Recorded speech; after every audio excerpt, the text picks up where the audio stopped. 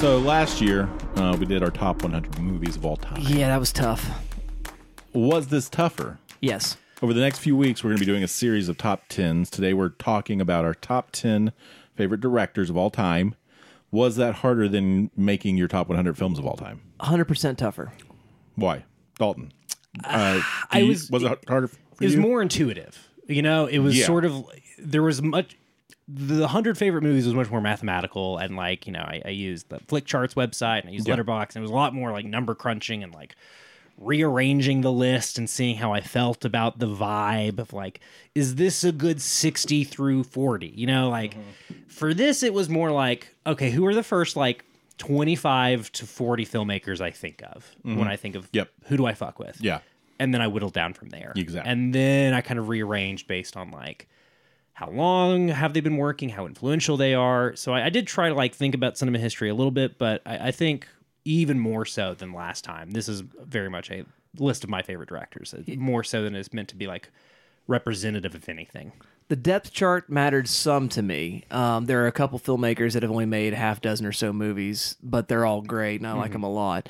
But yeah, for me, it was like, how many films have you made?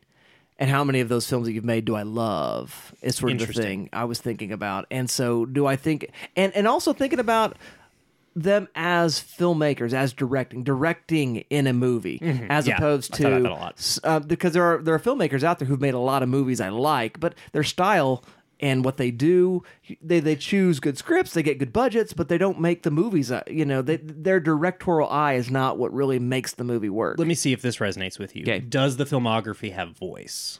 Yeah. I mean, so even I do have a filmmakers very earlier in their career that I went ahead and put on the list because number one, they're just throwing heat. But two, the list, the filmography is small, but has already been very impactful. Yeah. So I thought about that a lot too. Like how well does the filmography fit together? Are there like dips that are understandable? Are the highs like really high? And like what kind of streak do they have for like movies that just like really rock? You know, so I definitely thought about like who's got real good hot streaks. I definitely thought about that. And when I also thought, you know, we're talking off mic about gender, and there's a sort of cultural thing that's at work here, is that a lot of women directors don't get a lot of opportunities. And so I'm not as sure about their voice as of yet. They've made 2 movies, and I like them both very much. But does that mean that's my favorite director or one of my favorite directors, right? Or there are other female film directors out there who've made quite a few movies, but I haven't gotten to a lot of them because of the nature of canonicity. And so it's a blind spot on my part, you know, and I feel bad about that, but I have to just go with the things I've seen, things I think about, and the things that have, again, a depth chart with a voice. It's harder to catch the new Kelly Reichardt movie than it is to catch the new Tarantino movie. You know, one gets a bigger release window, you know. And the 2 Reicharts I've seen I like. Same. Yeah, I like the Reicharts I've seen, but I haven't seen the whole work. Right. Same with like Varda we were talking about. We haven't seen Denis. I've only seen like the one Claire Denis movie. So like there's definitely Celine Sciamma we talked about, or like there's 3 right there. I'm just like, damn, those are hitters. Yeah, but I've seen 4 Denis, and the one most recent I saw was kind of a miss for me. Okay, so there you go. Then I know she's not a misser, but you know, you don't hit them all. I mean, Hitchcock did make all of his movies incredible, so I confess there's not very good. There's a filmmaker on my filmography that has got, for me, quite a few duds, but the highs are so high. Right. You know, so. Arthur, did you have any, like, hard thoughts about the philosophy of the list or anything? No, I mean... I know you made some last-second swaps. Yeah, still, I'm not really, wrapped up on the bottom spot. We'll see what happens, though, on air when we're in the list. I know that, for me, it's probably a similar process to you. It's like, what are the names coming to mind immediately? Looking at a couple lists to see if I'm missing anybody that just didn't top of mind. I think I had 3 sure shots, immediate, like this person definitely on the list, and then rounding it out from there. I think that it was all about who are the directors that I've watched, I've connected with the stories they've told, and I want to seek out actively. Was a big part of it, because there are people like, they're a good director, but I'm not actively trying to see everything they've done. I'm not, super pumped. I mean, for example, Soderbergh is somebody I went back and forth with quite a bit. I did too, because I respect him a lot.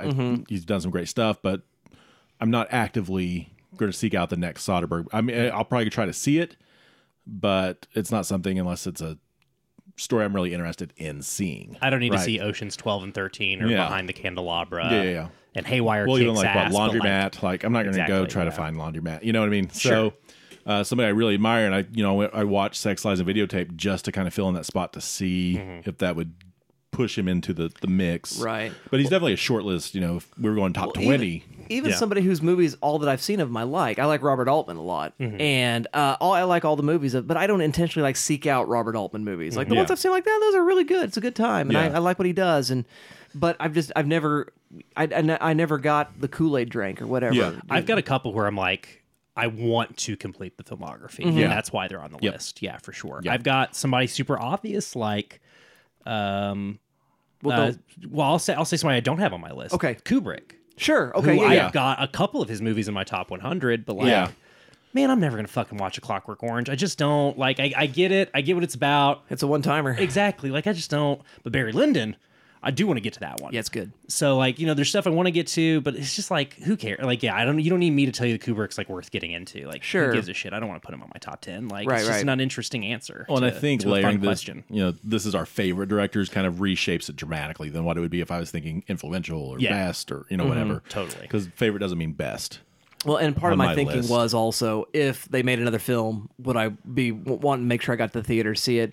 Or if they released something lost from the archives, made a re-release, would I be thinking about buying that Blu-ray or whatever? Yeah. And so that's kind of what my thinking as well. If they're deceased, any thoughts on number of films for working filmmakers? Did you guys have like a minimum number? I didn't crunch it out quite that much. Okay, I'm just curious. I stayed more intuitive there. I was just like, but everything I like, everything I've seen, I like. Gotcha. Unless it was a woman. Then they had to have a minimum. Well, I'm thinking a bunch. This guy had 2 movies in contention. There's nobody with 2 movies in contention. No, just I did think about those. Like to your point, like if a person only made a couple movies, should they get on? Because they've had 2 hits doesn't mean that career's going to keep going. That was kind of the one thing. Like, well, it was somebody who's not on my list. But if I was making this list, say in 1984, Terrence Malick's got 2 movies. Yeah. They're both incredible. They're both absolute bangers. But I don't think I'd have put them on my list. No. Right? Yeah. Well, I've thought about Gerwig, but and because I'll like Barbie, I'm sure, but I haven't seen it. Well, and she's one that I was definitely going back and forth about. Like, because I mean, Little Women's great. Lady Bird's incredible. Yeah, same. I mean, and she's like an important voice in in independent cinema. Yeah. But as we talked about off air, 2 films with director credits. Whether regardless of co-writing credits and starring credits, like this is a director's list, not just. And I don't want to put something on this list just because like the hype memeness of it, I guess. Yeah, I get you. Yeah. The thing we kind of have been talking about this off air and text for a couple of weeks is we've struggled with this list and what it looks like, and I think the thing for me is, like I mentioned, there were 3 who I'm like, well, definitely these are 3 of my favorite directors. And then like filling in the rest of the spots is like, I don't follow directors. If you'd asked me to do this 10 years ago, it's dramatically different when it is much more cult of the auteur. And, Chris Nolan probably would be on this. Kubrick might be on, Tarantino might be on it. And then now it's dramatically different. And I'm like, I don't even know if there's 10 directors I do actively try to seek out and watch. I mean, 10 years ago, there's no way Fincher's not on my list. Yeah. Sure. And, he made the top 25. Sure. So I still thought about him, but just I'm looking for different things in filmmakers now for sure than I was when we first started the show. I think I don't know if that if that changed for you guys at all. Just kind of thinking about yeah. I evaluate myself more, like being more honest with what I want to see and what I want to look for and stuff like that. Did you guys think much about like style influences? Because there are, and again, I'm trying not to give anything away, but there are sort of directors who work in the tradition of a previous director, and you might like them like both. a De Palma, who is very much Hitchcock. Is that what you're saying? That's a great example. Yeah, Okay. Yeah. And so you're like, well, but I prefer to watch the newer ones. I prefer the older ones. Do you take the text, or you take the way they riff off the new one? Well, I got an example for you. I have the text and a riff on the text. Okay, do you? Yeah, in my list. In my list, I have the riffer and not the Interesting. I have a riffer too, and not the Yeah. but I at one point in my list, I have a little bit of that probably. Interesting. Just by the sheer influence of some of these early directors. Sure, absolutely. Well. Yeah. Well, now I'm getting really curious. Should we jump right into it?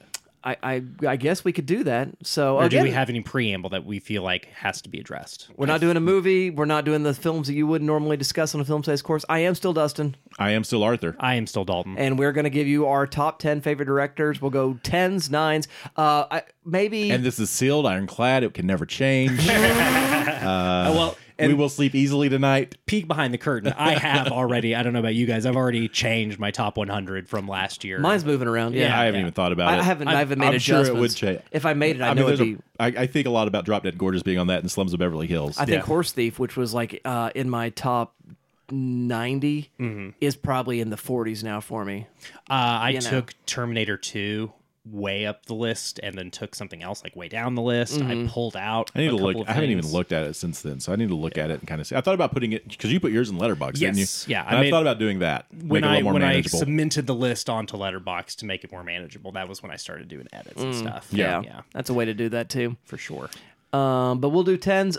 Let's see this. If we agree, we'll just say I'll talk more about this one later if it's somewhere later in the list, like we've done Okay. before. Yeah. And then if we did not place it on the list, maybe some of our rationale for not. Okay. You know, I was like, Yeah. I thought about that one too because Yeah. I mean we have tastes that are similar. We're not going to go like that. I mean, yours is probably going to be. I feel like Dalton and I might align a little more. but we're not going to say your director's yeah. dog water and I hate everything about them. Why'd you even put them on the list? Well, if they only make short films, I'm going to call them not a real director. If you put Roman Polanski on your list, I'm going to call you a sex pest. well, Yeah, I didn't. So if they only we're- make experimental films. Quote. I have one. don't tell me I'm not allowed to be mad at directors on people's lists. I have a couple filmmakers who have made experimental films. They are all known for their narrative Yeah. features. So, Okay. So, well, both and in one case, but we'll get to that when we get to that. Do you guys have any thoughts? This might be fun. So I think we might make a regular thing of this. This is, again, the second year we're sort of taking a summer vacation and doing lists instead of watching movies for a month. Vacation. That's funny. Yeah, I've still got to make the content. What kind of lists do you think we should make next year? Because we know what we're doing this year, obviously, and we've agonized over it. But we're doing actors and directors this year. We're doing TV shows this year, and we're doing one of our favorite decades this year. And we're not even doing just our favorite films from that decade. We sort of thought of an interesting spin on it. Yeah. So what are some thoughts on like what we could do for year 3 of the summer of Let's lists? crowdsource those ideas. Yeah. Yeah. If you want to give us some ideas for next year's summer of lists, you can find us on the interweb in a few places. You can email us goodtrashgenrecast@gmail.com. It's goodtrashgenrecast@gmail.com. We're also on Twitter at goodtrashmedia or at goodtrashmedia on Instagram. Neither one of those are we, I was in charge of the Twitter. Well, Arthur and I split the Twitter and we both decided that's a bad place. And Arthur was always in charge of the Instagram. And that, so those things don't get I updated. didn't give you the Instagram because you're. I guess I should take over. You do good work over there. I'm started to. I don't know if you want another thing in your. Yeah, do I in need your another? life, but- Yeah, oh boy. I mean, more social media is good for mental health, I hear. Yeah. Well, I've made the joke on Caleb's podcast about how I've traded Twitter for Instagram like an alcoholic trading coffee and cigarettes for booze. Right. But anyway, we're at Good Trash Media. Excuse me while I take a drink of my coffee. Yeah. Well, we're at Good Trash Media on pretty much all your socials. Good Trash Genrecast for just the classic email. And then, if you want to find our Patreon, it's patreon.com/GTM. But yeah, hit us up if you got some thoughts on what we should do for the summer of lists next year. But should we keep last year's rotation? I believe we did you, Arthur, me or was it Arthur, Dalton, me, you? me, yeah. Is that how was it? Yeah, let's do it that way, yeah. All right, whatever. Unless we care. I can't remember I what don't have last a preference. summer's was. Yeah. So we swing to you first, Arthur. Number 10, the 10th best director of all time. Your 10th favorite director of all Yeah, time. let's reframe that. The 10th most director. These are the 10 greatest directors of all time, bar none. My number 10 is one who's probably going to come up again. He is one who, because of his very limited output so far, is kind of keeping him at the bottom of the list. But he is yet to miss, and I've yet to miss him in theaters, and that's Jordan Peele. Yeah, that's my number 10 as well. I think that Fair tens, I yeah. mean, to just come out. When we've talked about a number of directors coming out swinging, fully formed. We talked about this with the Coens. We talked about Blood Simple. In that movie, their first movie, we see a very fully formed Coen brothers vision, and look and design and voice. And some directors come out swinging on the first one, and they have it. And sometimes they go down after that. Sometimes they only seem to stay steady or go up after that. And Jordan Peele seems to very much be in the camp of going up. He takes big swings each time. Us had a much more sort of labyrinthine, not labyrinthine, but a little more complex of a plot than Get Out. It's my favorite one of the three. I think it is for me as well. Yeah. It's like got the least straightforward metaphor. Yeah. And then, Nope, I really enjoy as well. Very much kind of an ode. You were just talking about this, the riffers and the riffies, and very much kind of riffing on classic Spielberg and the blockbuster of yesteryear, and doing this comedy horror blockbuster that just works. And I think, he's got an interesting voice, a unique voice. I think he's making interesting choices, following interesting projects, and telling interesting stories that all have kind of a thumb on the pulse. They are looking at the culture, they're looking at society, they're looking at issues, but they're also interesting, whether that's Wealth and Class of Us, the race of politics of Get Out, or the kind of history of film and the impact and power of media on performers and animals and people. Like, there's a complex thematic structure there in Nope that's very interesting. Yeah. And so it's those things, those choices, as well as just making very well-constructed movies that are exciting and interesting and what's going to happen. He's one of the few filmmakers that he's not relying on, the plot twist, but he is relying on smart marketing to whet the appetite to go in, and then where is this going to go? I don't know. And then I'm very excited to find out. So I like Jordan Peele a lot. I think it's recency bias, and I'm afraid of is why he didn't make mine.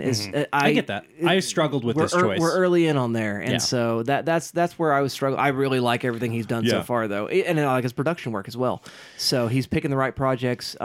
He's occupying that sort of Hitchcockian space of producer and director, and I like what's going on with him. So there were three filmmakers who have three films: Robert Eggers, Ari Aster, and Jordan Peele, that I thought about. All three of which did not make mine for that reason. Exactly. One of which made my list, and that's because one of them, I think they're all essential filmmakers, but one of them is a capital E, capital A, essential American filmmaker because of all the things Arthur just said. Right. All of these films are not only in conversation with American film history, they're in conversation with what America as an experiment is about, and how much of that snake oil, how much of that is heartfelt sincerity, how much of that is some sort of sneaky lab under the surface.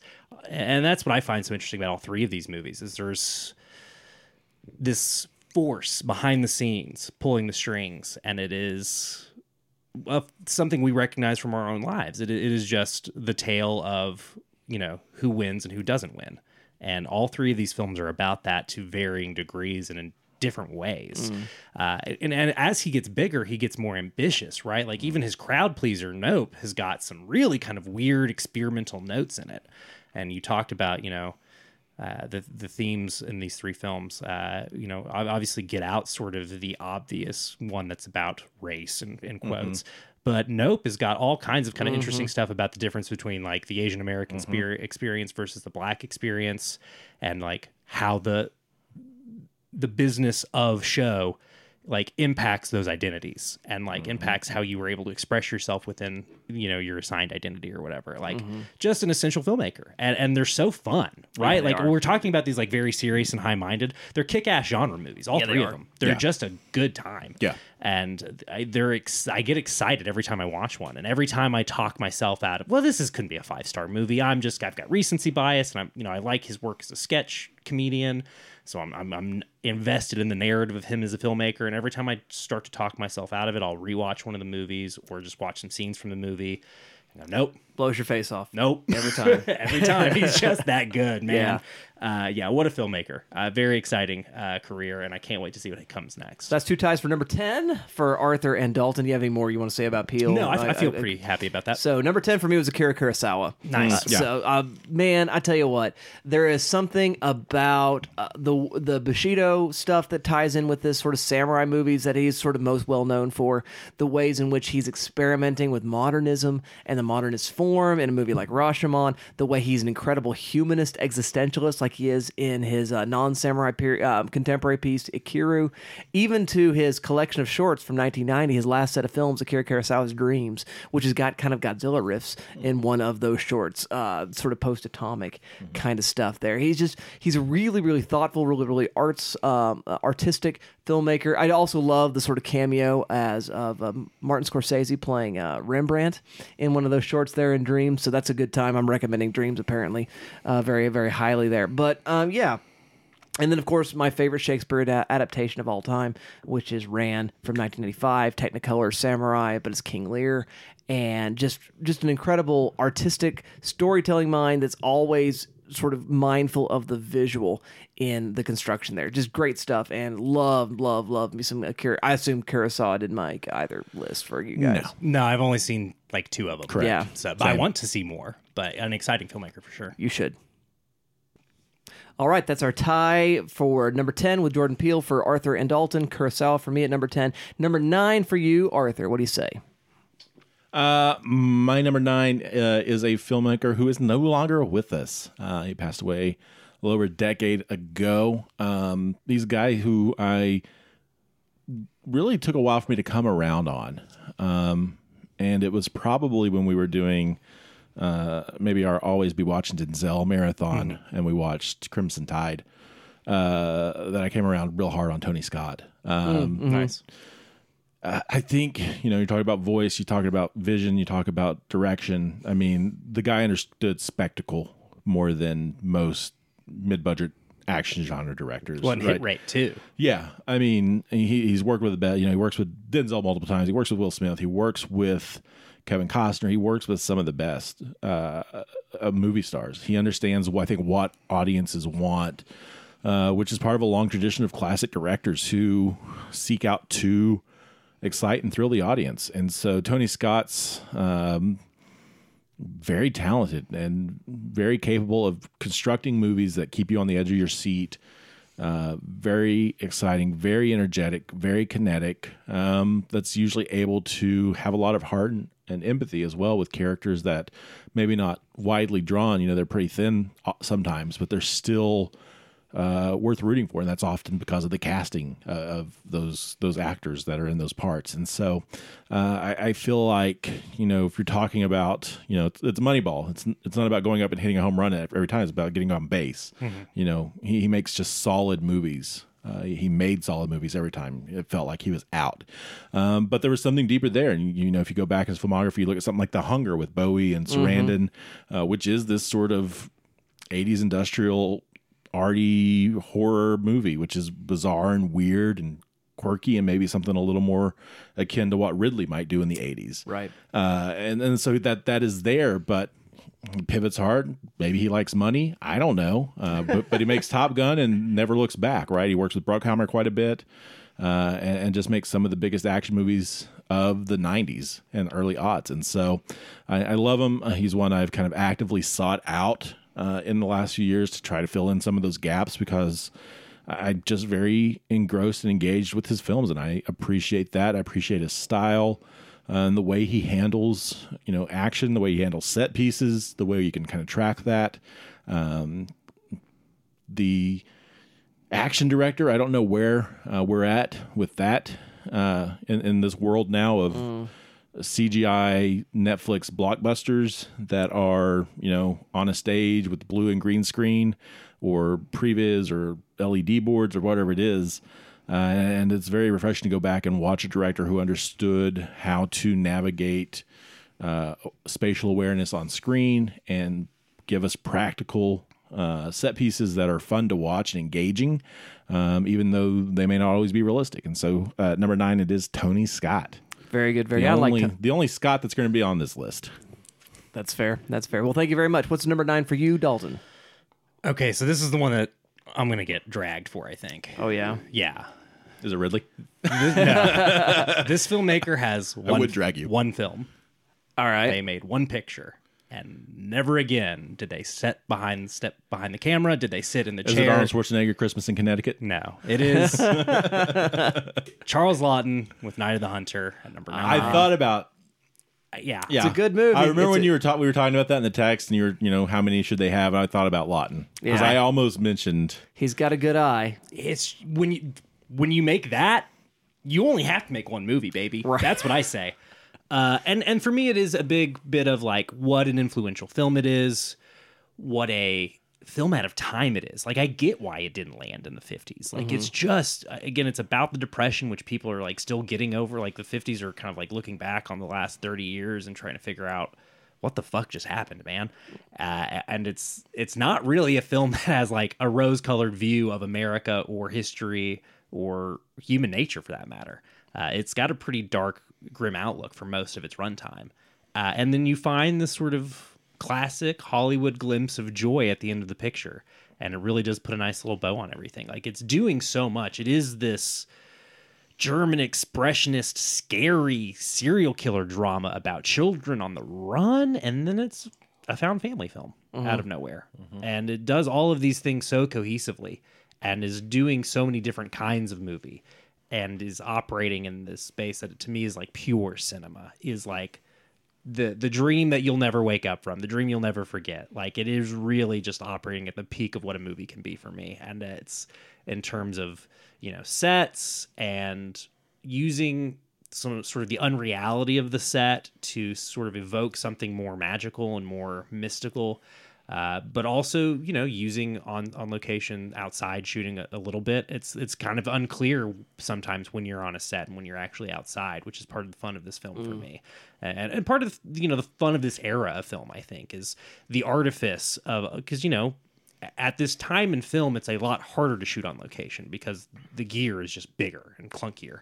And so there is just sort of this interesting, I thought about it when you were talking about Kurosawa, just because he works for so long, and, his style evolves. But Lawton is just working as an actor, right, and as a classically trained English theater actor, and obviously was very famous as a film actor as well.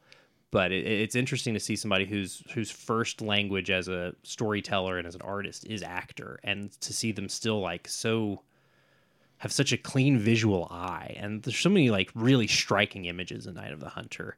That it really blows me away that this is the one and only film he ever did. I'm curious, like, what other visual arts he was into. Yeah, 'cause I haven't been able to find that. I haven't done any research on him as a person at all. Wasn't able to do as much research about our filmmakers as I would have liked. We had kind of a quick turnaround on this project, but I really think he's really remarkable, and he left the industry because he was so sad. Like, he put his heart and soul into this picture, and it was a bomb, and nobody got it when it came out. And he just never looked back. He said, well, okay, I guess I'm not a good filmmaker. And I say, I vindicate you, Charles Laughton. You are a great, fine filmmaker, one of the most important to ever do it, even though you only got the one picture in the can. When you do it that good, it's okay to only do the one. That's why I picked him. I just want to vindicate this filmmaker who, like, was just so sad that people didn't get his movie. I feel that's the scary thing about disheartening. Yeah, that's the scary thing about making art. Like, you're really putting yourself out there and hoping people like get your vision. And if they don't, that like can make you feel like that can put you in a headspace where you feel like that reflects on you, and that might make you feel. And as somebody who is living his life in the closet because of the time and the era, to show a part of yourself with this film and to be rejected, I can see how that like probably had a pretty negative impact on his psyche as an artist. Sure. So anyway, Night of the Hunter, Charles Laughton. Good shit, baby. Very good, very good. I hope your number 9 has directed more than one, or your number 8 has directed. Well, we're on your 9. We're on 9. Sorry, Yeah. Your number 9 has directed more than one film. He has 60 some odd directorial credits. Good God. So we go from the island of Japan to the UK, and then peaking in the United States. It's Sir Alfred Hitchcock. Of course, man. I mean, golly, if you say one thing, you've said all the things. Do you need to say all the things? Alfred Hitchcock makes good movies, yeah, and he's just always had an interesting eye. He's got a distinctive voice. He has got certain proclivities. He's also a somewhat problematic director. We had to understand he was mean to Tippi Hedren and others throughout the course of his directorial career. Kind of one of those maniacal, like, I'm the boss types. Yeah, very, very autocratic, sort of dictatorial kind of directors. But like Lawton, one of those guys that modern filmmakers like get obsessed with. Yeah. Which is interesting. I mean, you talk about his name becomes an adjective, Hitchcockian. Mm-hmm. So, I mean, that's the thing. What do you watch? You watch everything. My favorites are Shadow of a Doubt, probably. Today they are, and Vertigo, but tomorrow it might be different.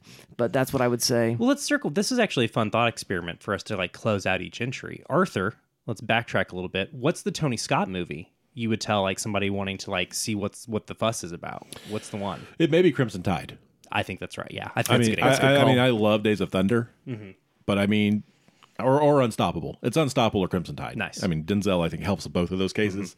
But man, Gene Hackman and him going head to head, I think Crimson Tide. I mean, you put him in that sub, and I mean that automatically raises the stakes. I think I go. I don't know what your answer for Peele would be. I think I go Nope, just because it's such an exciting, crowd pleasing film. Yeah. Even though it's got like some of the most disturbing imagery of any of his movies. I need to revisit. I'd probably go Get Out, right? Yeah. That makes sense. I've had students watch that, and if they hadn't already seen it, they like it, right? For Kurosawa, I think I'd do Kagemusha. Okay. That's the one to go with, yeah. I mean, I like a lot of other movies. Yeah. It's a longer one of his samurai movies, so it's more of that taste, but it's also in Technicolor. And it's got a dream sequence that is kind of to die for. Gotcha. Nice. So, and Hitch, one more time? Hitch, today I will say watch Shadow of a Doubt. Okay. Nice. Today. I'm sure we'll talk about it more later. I thought we might talk about Hitch make twice. another appearance, yes. Yeah, that's interesting. So, all right, moving on then from number 9 to number 8. What's number 8 for you, Arthur? What you'll probably have already deduced by now is I'm pretty commercial and genre savvy, and so I've got at number 8 maybe one of the more important modern horror figures who we probably will in kind of film history look back on as very important to the shape and shift of horror because of a movie in the 2000s called Saw. And it's James Wan. That's a fun pick. That's a good pick. I mean, I like Wan. When we talk about directors, I mean, I actively try to seek out, the next time he's attached to a movie, I'm going to go actively try to seek it out in theaters. When Malignant released, it was day one streaming for me, right? I mean, that's kind of where he's at. I'm very interested in the projects he picks, what he does, and he has shown a proclivity to be able to do horror very well. I know some people may not love his style, but he can also do comedy. He can also do adventure. He can do action. Furious 7 is fun. Aquaman is a good time.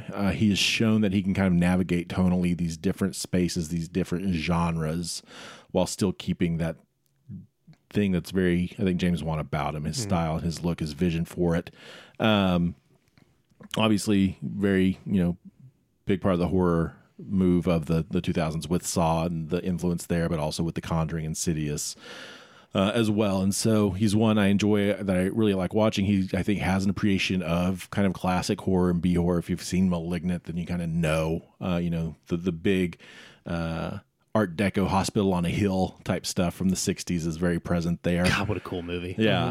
And he's just fun. And, also kind of like you mentioned with Pill as a producer as well, he's finding different movies to highlight and produce and things like that. He's just somebody I greatly enjoy. And I love his work very dearly. I mean, the one for me is probably The Conjuring. Right? When that came out, just absolutely loved it. I think it's one of the best years, probably one of the best horror movies of the last decade or so. So, very good. James Wan. James Wan. Good pick. Good pick. What comes in at number 8 for you, Dalton? Well, this filmmaker is interested in a lot of the same things that I'm interested in, and that's why I picked them. They're interested in like insular worlds and government and sort of the arms of government and what that looks like, and especially they're interested in masculinity. So at number 8, we have Catherine Bigelow. She gets the low ranking because, boy, did a lot of her movies walk up to the line of troopaganda and copaganda. Yeah. She really rides a fine line. But I think that's what's so interesting about her. She's interested in these men who carry guns, let's just call them, right? Because she's made a couple of troop movies and a couple of cop movies. One of which I should say one is one of my blind spots, Blue Steel, the cop film she did with Jamie Lee Curtis in the 90s. That's my one big blind spot on this filmography. I think I've seen everything else though. I haven't seen Detroit, which I similarly... I like Detroit. Yeah, I know that's one people have kind of mixed it. Yeah, I just... The weird reaction to it kind of took the wind out of my sails to see it. And I'm less interested in this docudrama phase of her career anyway, which we'll call The Hurt Locker, Zero Dark 30, Detroit is sort of her docudrama era. And that's not really the era that I'm most interested in. I do like when Zero Dark 30 came out in 2012, that movie blew my fucking hair back. I was really all about that film in my 20s. As I got older, I've sort of kind of turned on that film. I haven't revisited it in a while, but I'm very fascinated in it as a film about American character and like what our whole fucking deal is. And I'm very interested in that film and its like tacit endorsement of torture. It really wants to have its cake and eat it too with torture, and I think that's a very interesting aspect of that film. And I am very fascinated by the final image of that movie, which is an image about how vengeance is never worthwhile, even at when it comes to nation states. It's just never worth it. So even though it's a film that I'm kind of torn on, I think it is really interesting.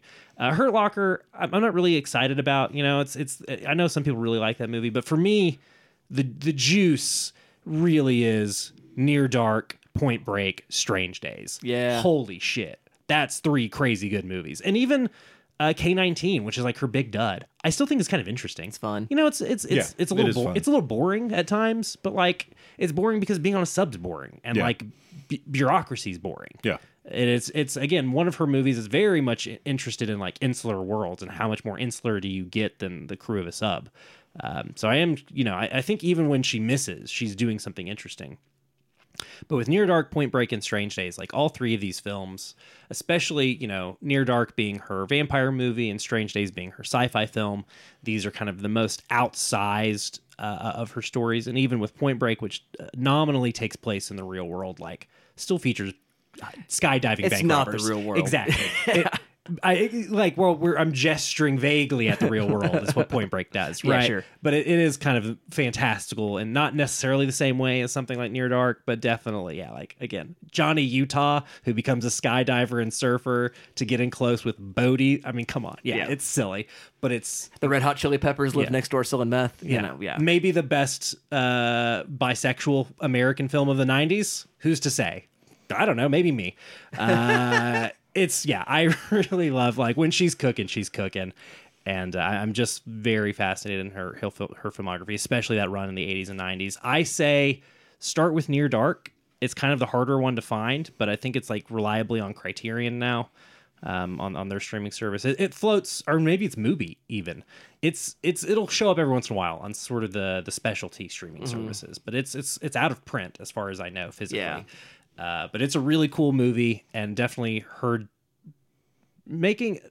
It's a real kind of fun joiner between Loveless, her first film, which we discussed on the show a long time ago, which isn't, like quite like Blood Simple, like right out of the gate, this filmmaker knows who they are. The more I think about it, the more I like it. See, I'm the same way. Yeah. I don't think it's quite like a 100% right out of the gate success, but you can see a lot there. A lot of the juice is already... Well, there's a different Catherine Bigelow in there, too, that could have been, and I kind of wish I had more of that. Right? Yeah.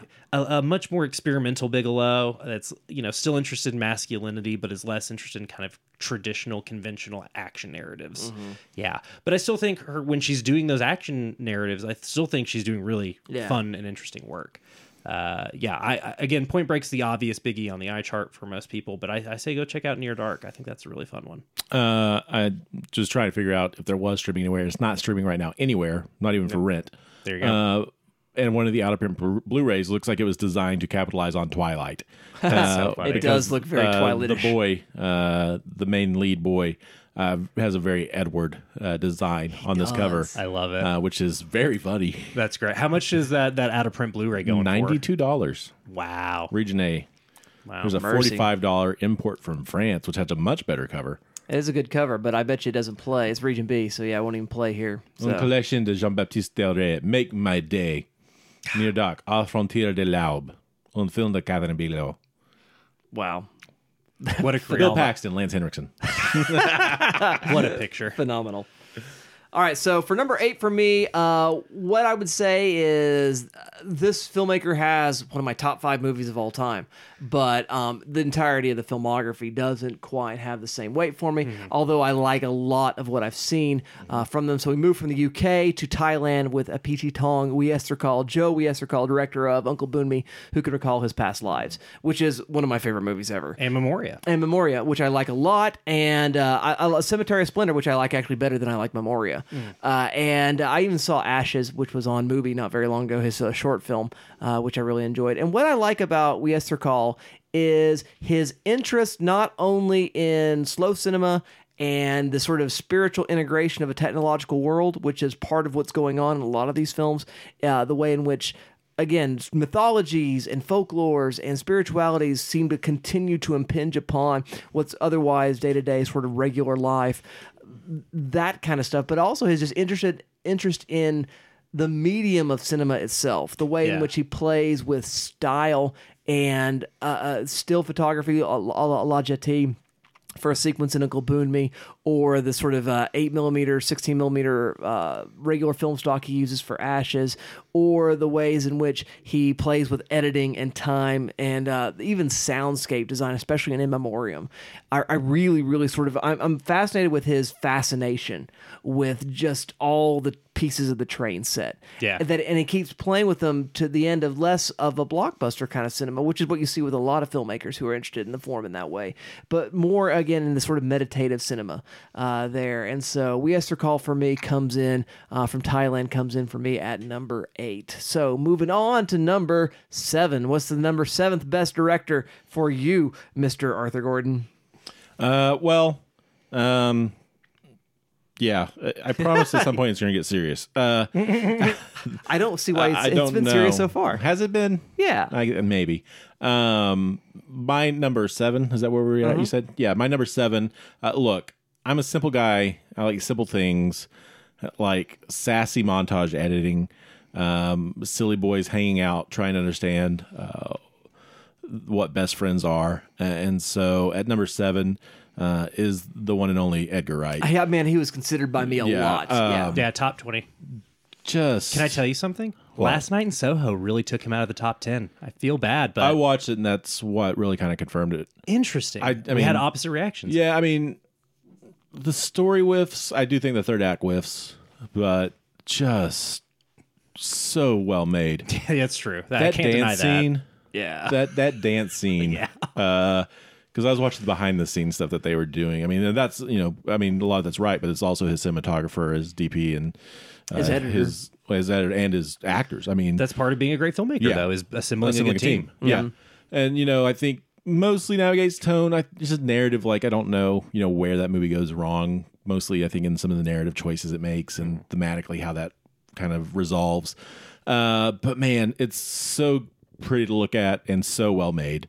And that was really the thing, as I was watching it, and I was kind of watching some of the behind the scenes stuff on it, and just really in awe of how that came together the way it did.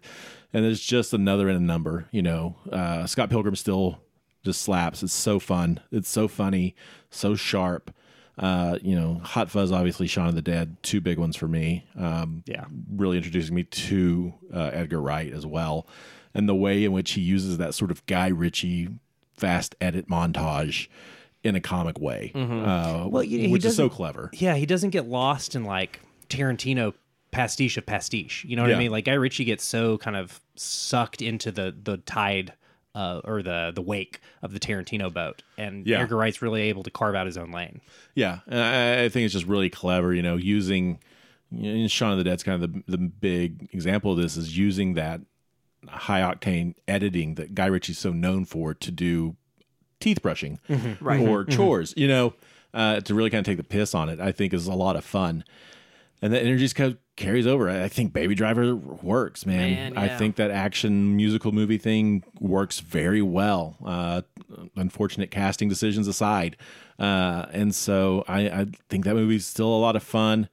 And he's one I'm going to be excited to see what happens next. Totally. And, back and forth when I was younger, I was always a little more Hot Fuzz than Shaun of the Dead, but I think I always come up Shaun of the Dead as being maybe the definitive. And if you're not really into zombies, I think Scott Pilgrim is where you go in on. Sex Bomb Reunion Tour. I want that sequel. Yeah, I bought that soundtrack. That movie was big for me. Yeah. So Edgar Wright. Very good, very good. What comes in at number 7 for you, Dalton? Well, much like my previous filmmaker, I am sadly not really interested in what they do next. You know, the best days are behind The us. sun has set. Yeah. They just staying too long at the party. They stayed too long at the party. They really did. But This is Dalton's previous favorite director's list. But God, when the highs are high. And so we've talked about directors as producers. This is somebody that really has done a lot as a producer, both in film and television, to try and elevate other voices, or at the very least, just like put their sort of idiosyncrasies elsewhere in media and try to help, you know, the tone that they like kind of rise to the surface. It's Sam Raimi. Oh, okay, Look, do we have to ignore Oz the Great and Powerful and Doctor Strange, Multiverse of Madness? Yeah, we have to just yes, we do. jettison that shit right out of here. Let's just pretend the filmography stops at Drag Me to Hell, and holy shit, what a filmography it is. Evil Dead to Drag Me to Hell. I do have to acknowledge my blind spots. I haven't seen Crime Wave, which I know he's kind of written off anyway.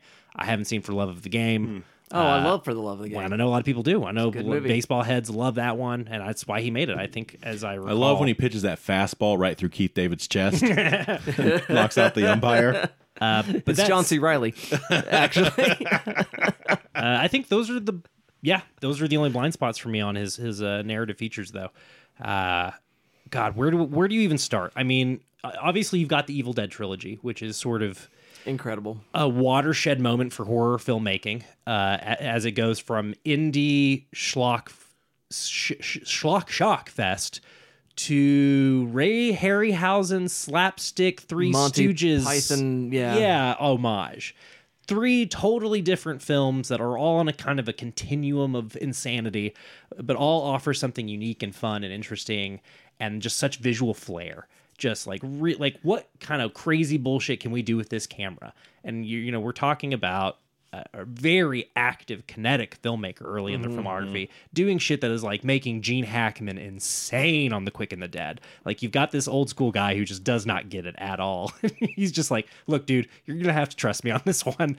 And I don't know, he gets into this sort of more restrained period of his career where he does The Gift and A Simple Plan, and is really trying to figure out, like, who am I as a filmmaker, and then loses 10 years of his life reinventing blockbuster filmmaking and ruining cinema forever. Wow. But boy, is Spider-Man 2 such I'm not going to put that on his shoulders. it's not his fault. I didn't say it was his fault. I just said he's part of it. You know, he's part of a larger thing that's Problem. not... Exactly. Yeah. It's not his fault. And he made Spider-Man 2, so you know what? It's okay. allowed to be part of the problem. Yeah. There's only so many good He wasn't superhero... entirely chewed up by the machine. There's only so many good superhero movies, and he's got 3 of them. I'm including Spider-Man 3. That's a weird movie. There's not enough weird superhero movies. Weird is enough to be good. What's the sometimes. third? What do you Did mean? you say 3? Yeah, Spider-Man 1 through 3. Oh, okay. Yeah. I didn't know if we were keeping Darkman on the list. Oh God, you're right. Well, yeah. Let's go ahead and say 4. Darkman, yeah. Yeah. I think of Darkman as its own thing because it's not based on an existing character, and it's very much not trying to be a superhero. It's much more of the universal horror story. And yeah, he becomes a kind of a superhero by the end of the film, but it definitely is doing its own sort of thing. But you can see the fingerprints from Darkman in Spider-Man, which is what makes his Spider-Man trilogy so special. He sees the superhero as a sad, tragic, tortured figure, and that is like really where the juice is with Spider. I've been saying that a lot this episode, but that's Juices. Yeah, we're talking about juice, baby. A lot of Who's juice. got the squeeze? Who's got the Bronco? Oh man, I haven't seen enough Jane Campion films. We'd spend a lot of time talking about Bronco Henry, though. If I had seen more Jane Campion films, It's a different direction. yeah. Anyway, I just really love this guy. I say start with The Quick and the Dead. That's my personal favorite because I love cowboy bullshit. Like, and again, it's a Western that says, you know what the best part of Western is the quick draw duels. Right. We just made a Let's movie. just focus on that. You're Just not focus wrong. on what's the best part of Western. That's why we're all here. And that's right. a really fun one in his career because, you know, he kind of is gun for hire on that one. You know, Sharon Stone, like, says, you, Raimi, are who I want for my blank check. that's what's kind of interesting about that film. And he's got, the screenwriter who really only does a couple of, I think Quick and the Dead's like his biggest screenwriting credit. So it is kind of an interesting note in the filmography. It's him as gun for hire making a film that is like so much his that he has to kind of take his foot off the gas a little bit for the next couple of movies because it is so kind of anarchic and kinetic in the framing and then the camera moves. That's where I say you start. Dustin, who's number 7 for you? Well, speaking of juiciness, and number 7 for me, we go to the country of Canada and their Maple Leafs and David Cronenberg. Yeah, speaking of wet filmmakers. Very, very juicy movies. And what's great about Cronenberg is there are 2 distinct periods that are equally good for completely different reasons. I mean, that's what got me jacked about Raimi, right? Yeah. He's got so many different eras. Yeah, but yeah. Cronenberg has got kind of really distinct phases. Yeah, and so, you can think about that body horror era. Well, you can think about independent era back in the 70s with Rabid and those films. But then the sort of bigger budget 80s horror films with your Flies and even Videodrome to a lesser extent. It's a horror movie, but it's a different kind of horror movie. And then moving forward, sort of Crash, post-existence, he moves into this sort of art film period, even though it's still very, very fun and very, very sort of crowd-pleasing. You look at something like A History of Violence and Eastern Promises. Which are like super accessible action crime thrillers. Right. But they're still Cronenberg movies. They're Cronenberg movies. And then you move into Cosmopolis or, A Dangerous Method, and even the recent Crimes of the Future, which is sort of a return to form of his going back into body horror. I love his mind. I love the way he approaches things. I even like his acting turns. He's got a great little appearance in Nightbreed that we've talked about before. He's also got an appearance in one of the Friday the 13th, but I forget which one off the top of my head now. For just a moment, maybe it's part 6. I feel like it's 6, but nonetheless, Cronenberg is just a fascinating filmmaker. He's got a fascinating sort of psychoanalytical, psychosexual mind, and love those movies a lot. Goldblum, Gina Davis in The Fly is probably a great place to go. But I also really love Naked Lunch with Peter Weller of RoboCop fame. Speaking of another body horror director who didn't make the list, Verhoeven of that era. That there's something really, really fascinating about that adaptation of... You see this sort of avant-garde proclivity, but it's always very, very commercial in the way that he approaches it. So I really love David Cronenberg a lot. I assume he's not on either list. So. No, but a filmmaker I do like quite a bit. So there you go. That's number 7 from Canada. Did you say where you would start? I would, if I were going to send you people History of Violence, go watch History of Violence first. Yeah, that's fair. And then pull the rug. And then just pull the rug, and then just all the rest of it. What do you follow history? You're like, hey, you've never seen Cronenberg. Watch History of Violence because it's great. And then what do you follow that up with? Videodrome, because I'm a monster. What a dramatic shifting of the guard. Yeah.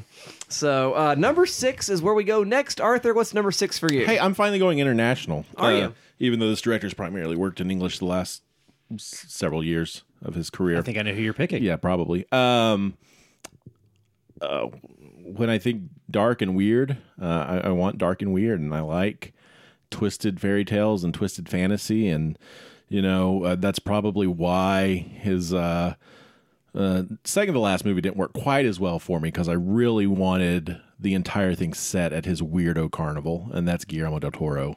We'll hear from him again. Yeah, I figured. Maybe even 3 times. The Triple Crown again. I mean, I don't know how, he's just, again, we're talking riffers and riffies. He's in that kind of riffy. I mean, very much appreciative and a student of Hitchcock and the old directors and the classic directors, and he understands the styles and the forms, and he gets all that, but he's also got this sort of sad child in the corner who likes spoopy stories, which is something I very much connect with and understand. And so, getting into something like Hellboy and just seeing this world open up, and then be able to follow that into something like Pan's Labyrinth, and then dive deeper into that if I want to see something like Kronos or Devil's Backbone, I can.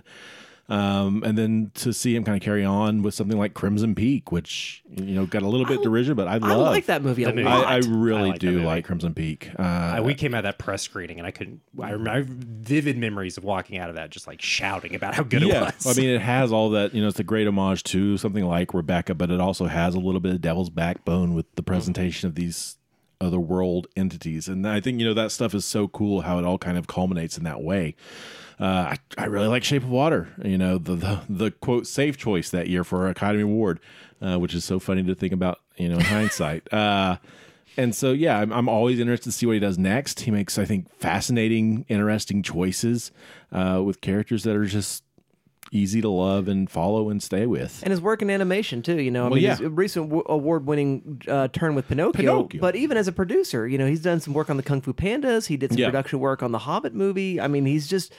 Man, he makes some good, interesting choices. The things that his name gets attached to are just fun. Yeah, usually worth seeking out. Well, talk about a director who's entering a new phase. Like, he's out here being like, I'll never work in live action again. He's like, Mr. I support animation and want to make sure, like, this form stays vital. Yeah. Really interested. So I think an important voice, I think maybe the best partnering decision Netflix has made of all of their contract deals they've signed.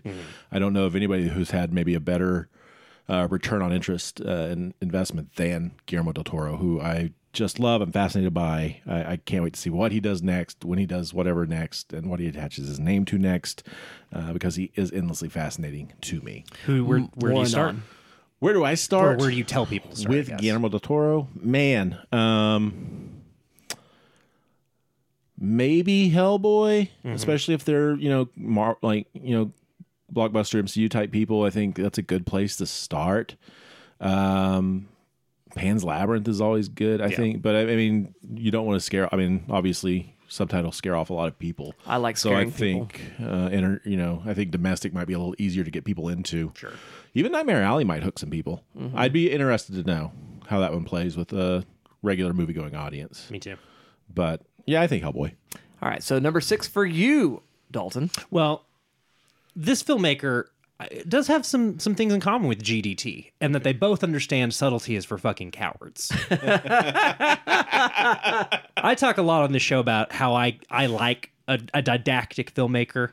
This is the didactic filmmaker. Oh, yeah. That's Spike fucking Lee. Yeah. Yeah. Good call. Well, and this is, a top 15 guy for me. Yeah, I get it. And you mentioned, like the riffy versus who they're riffing on. Like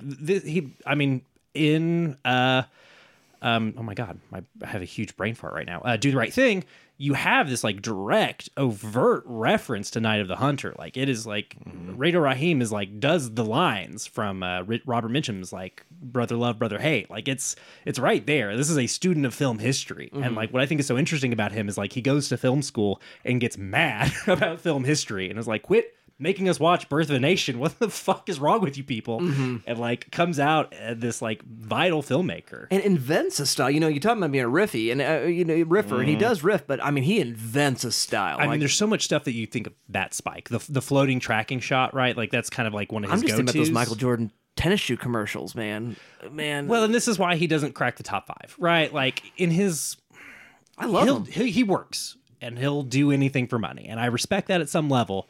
But like he also made the NYPD video or whatever. Like I don't see that. This is from a few years ago, so he makes some weird choices. Like, and he makes a lot of very commercial, like, taking care of the family, building the hot tub choices, which like I get, and a deep filmography too. Like if you start thinking about concert docs and just other, when the levees broke or other documentaries, like a really deep bench, like a really interesting guy as far as like using his success as a director to kind of open up different avenues.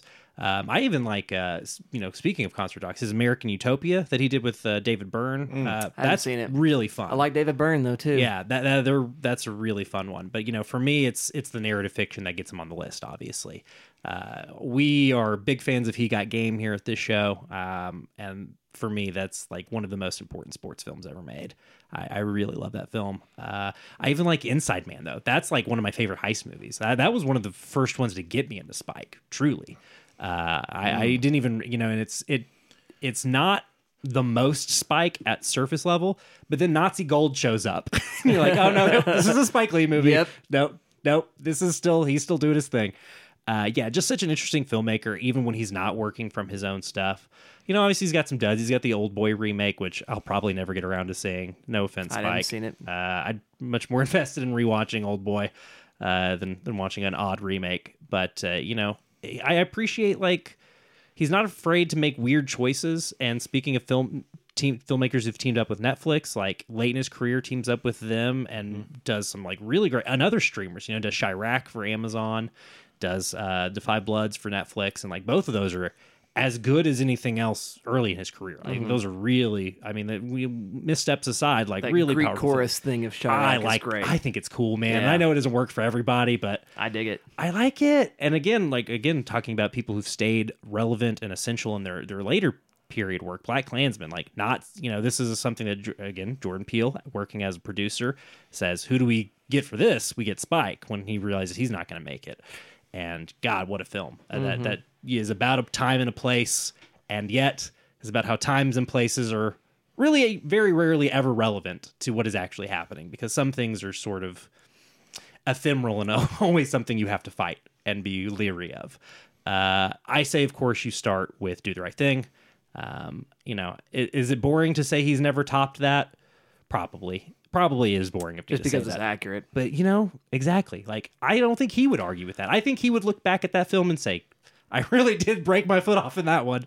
Wow. I'm a big fan of one of his least Spike Lee movies in terms of style, and that's Malcolm X with Denzel. Well, I really like Malcolm X. The biggest blind spot for me. The one that I really want. It's a 3+ hour movie. I couldn't get to it in my research, for this episode. I really wanted to.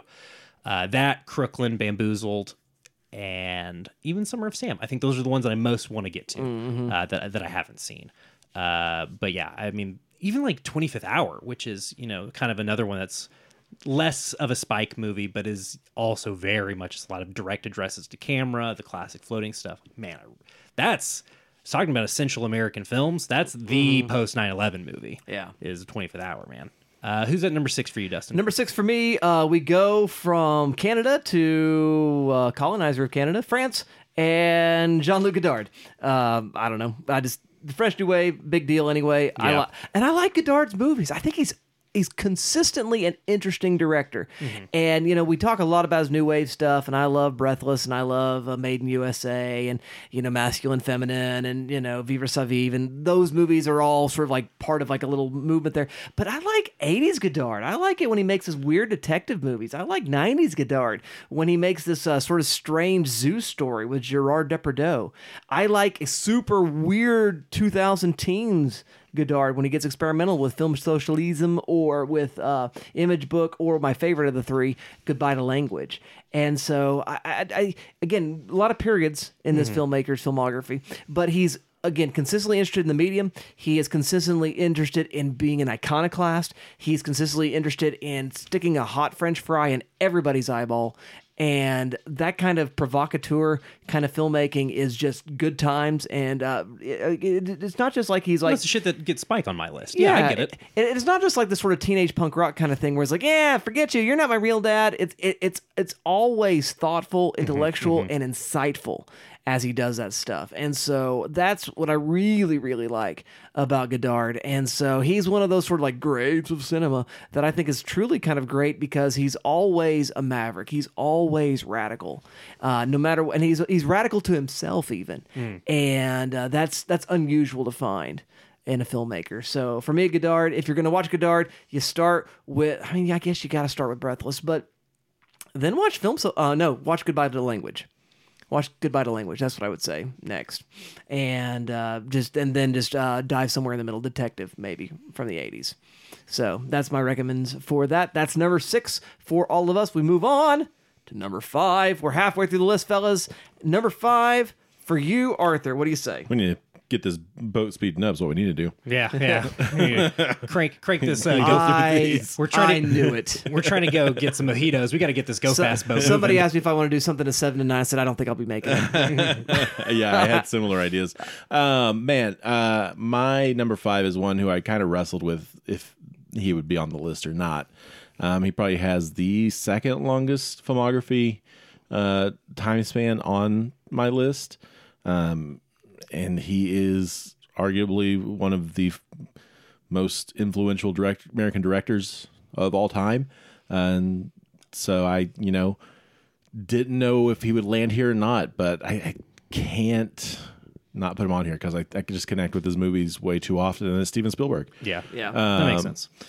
It's, I was listening to an interview with him on Smartless a few days ago, a few weeks now, when you're listening to this, but talking about his kind of legacy and what he's done, it's it's weird to think about being alive while he's still working. It's easy to look back on Ford or Hitchcock and Hawks and all these other people who shaped cinema and shaped pop culture in seminal ways. But there's, that kind of element of they were gone before I got here. Mm-hmm. And to be living while Spielberg's living and working and still cooking, he's been working for 5 decades now, almost 6, I think, just still cooking, he's still putting out stuff that's interesting, entertaining, engaging. Just put out one of maybe his most vital films. Yeah. Like Fabelmans is incredible. Somebody gets autobiographical that late in their career and it's still it's powerful. Yeah. Yeah. I tell you what, Spielberg did not make my list. And I don't even... He wasn't even in contention for me. And yet, his inclusion is, such an obvious, yeah, of course. Well, the thing with Spielberg, I think of Spielberg as less a director and more of a storyteller. He's one of my favorite storytellers. He tells my favorite kinds of stories, and he tells those stories really, really, really well for me. But I don't think of him in terms of direction that much. I don't. I mean, if you know what I mean? Talk and about he's the one of the stories. blocking guys. Yeah, I was gonna say. Yeah. I mean, his blocking, his storyboarding. Man, that's super good. What he does. I've seen video of him on set, just walking through the set for the first time. Be like, okay, here's where we're gonna go. Here, and here. He's just visualizing it like no other. But I think you do get caught up in the Steven Spielberg of it all. Mm-hmm. But I mean, he's one of the great directors. I think. He gets lost in that, I think it's almost a conversation, is he an auteur or not, right? Is that weird question, but he's as much of an auteur as I think anybody else is. Sure. If we want to throw out that label, especially at Hitchcock, I think, Yeah, I mean, he's definitely got his threads, he's got his trends, he's, a master storyteller. I think he meets a lot of those he's got a storytelling definitional criteria if we he's look got at his partners, Saris. right? Yeah. John Williams, Tony Kushner, he's got these people he worked with time and again. Yeah. Yeah. So it is an interesting place for him, though, and I think it's maybe part of just growing up with. but he's also probably the last, outside of maybe a couple of young people now, director of above the title that people know. Mm-hmm. A lot of time, people don't know directors; they don't care. Common audiences, general audiences, but they know Spielberg because of his impact and relevancy in showing up in media and pop culture and the way he's referenced. And so, with that being said, he's also made some of my favorite movies of all time, Jurassic Park and Catch Me If You Can. And I just think he's interesting. I think that, I'm going to be curious to see what he does next. And he's one of those, directors who even his lesser work is still usually operating at a level higher than a lot of mid-tier directors' best stuff. So Spielberg. Yeah, absolutely. Love Spielberg. All right, number 5 for you, Dalton. Well, come with me real quick. Go on a journey with me. And Dustin, this won't be hard for you because you've been at international. But I say, let's climb that 1-inch tall barrier of subtitles. Let me hand you this director bong and you take a big old powerful rip from it and we talk about Bong Joon-ho. Well, he sees further than we do. He simply does. And binds us with his ancient logics. You said it, man. You said it. Not wrong. Talk about a guy He's going to show up again. He's just, Well, he's who I thought you were talking about when you were referencing GDT earlier. Yeah. I mean, what a filmography. And talking about somebody who's been so successful at taking what they were doing in their national cinema and their home country, becoming a big international name and staying true to what they were already doing, staying true to the tone and the themes, but also the language. He's still even in his English language movies, he's still got a bunch of Korean in there. He makes sure Korean actors are working and make sure that he's still, I'm not sure about crew. I didn't do that research, but it's interesting to me. He's still is trying to say, no, I am a Korean filmmaker, and that is part of the identity of the film. That is part of what I'm working with. And yet the way in which he has this big international success with Snowpiercer and Okja, goes back to Korea, makes Parasite, and says no, this is for everybody. You don't have to be from where I'm from to understand this film because we're living under the same conditions globally. You understand this because I see further than you. I can see that you are living under the same conditions that I'm living under.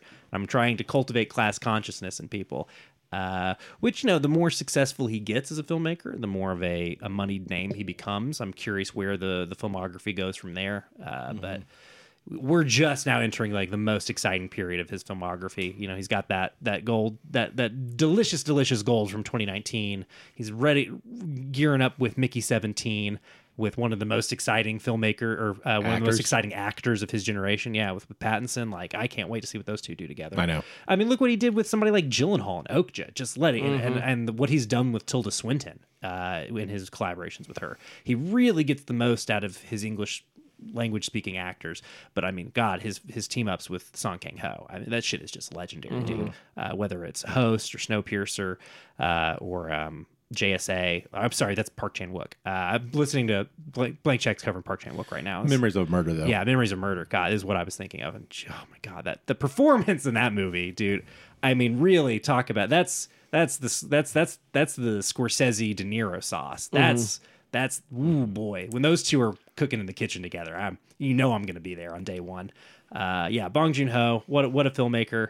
And again, Hitchcockian, right? Like we're talking about riffees. He is kind of one of the ultimate riffees, and is yet like really carving out his own lane, and is very making like specific things. And it's not all. Is it all about imperialism and colonialism, capitalism? Yeah, pretty much. Well, everything is. Everything is exactly. Yeah. And like even when he's not, he's doing other stuff within the film. Like that temperature is set and is in the background. I say start with Snowpiercer.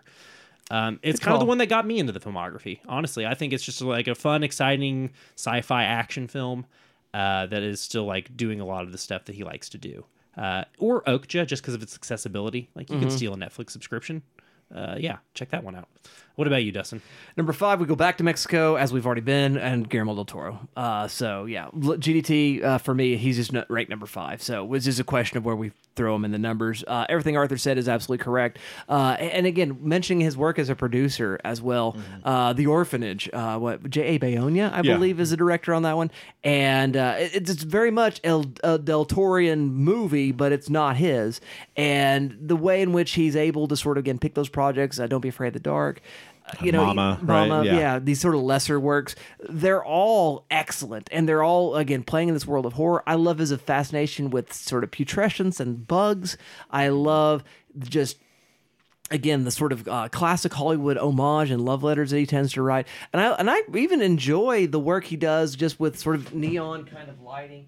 And that kind of experience with a movie like The Strain or Pacific Rim, where he's able to sort of do those in more of a science fiction horror kind of situation. Well, science fiction horror in both cases, but more science fiction with Pacific Rim and more horror with the sake of The Strain, but sort of play with both of those things, which are sort of outside his standard genres of working. And so, yeah, Guillermo del Toro is, for me, just one of the greats. And so he's number 5 for me. Moving on to number 4. What's number 4 for you, Arthur?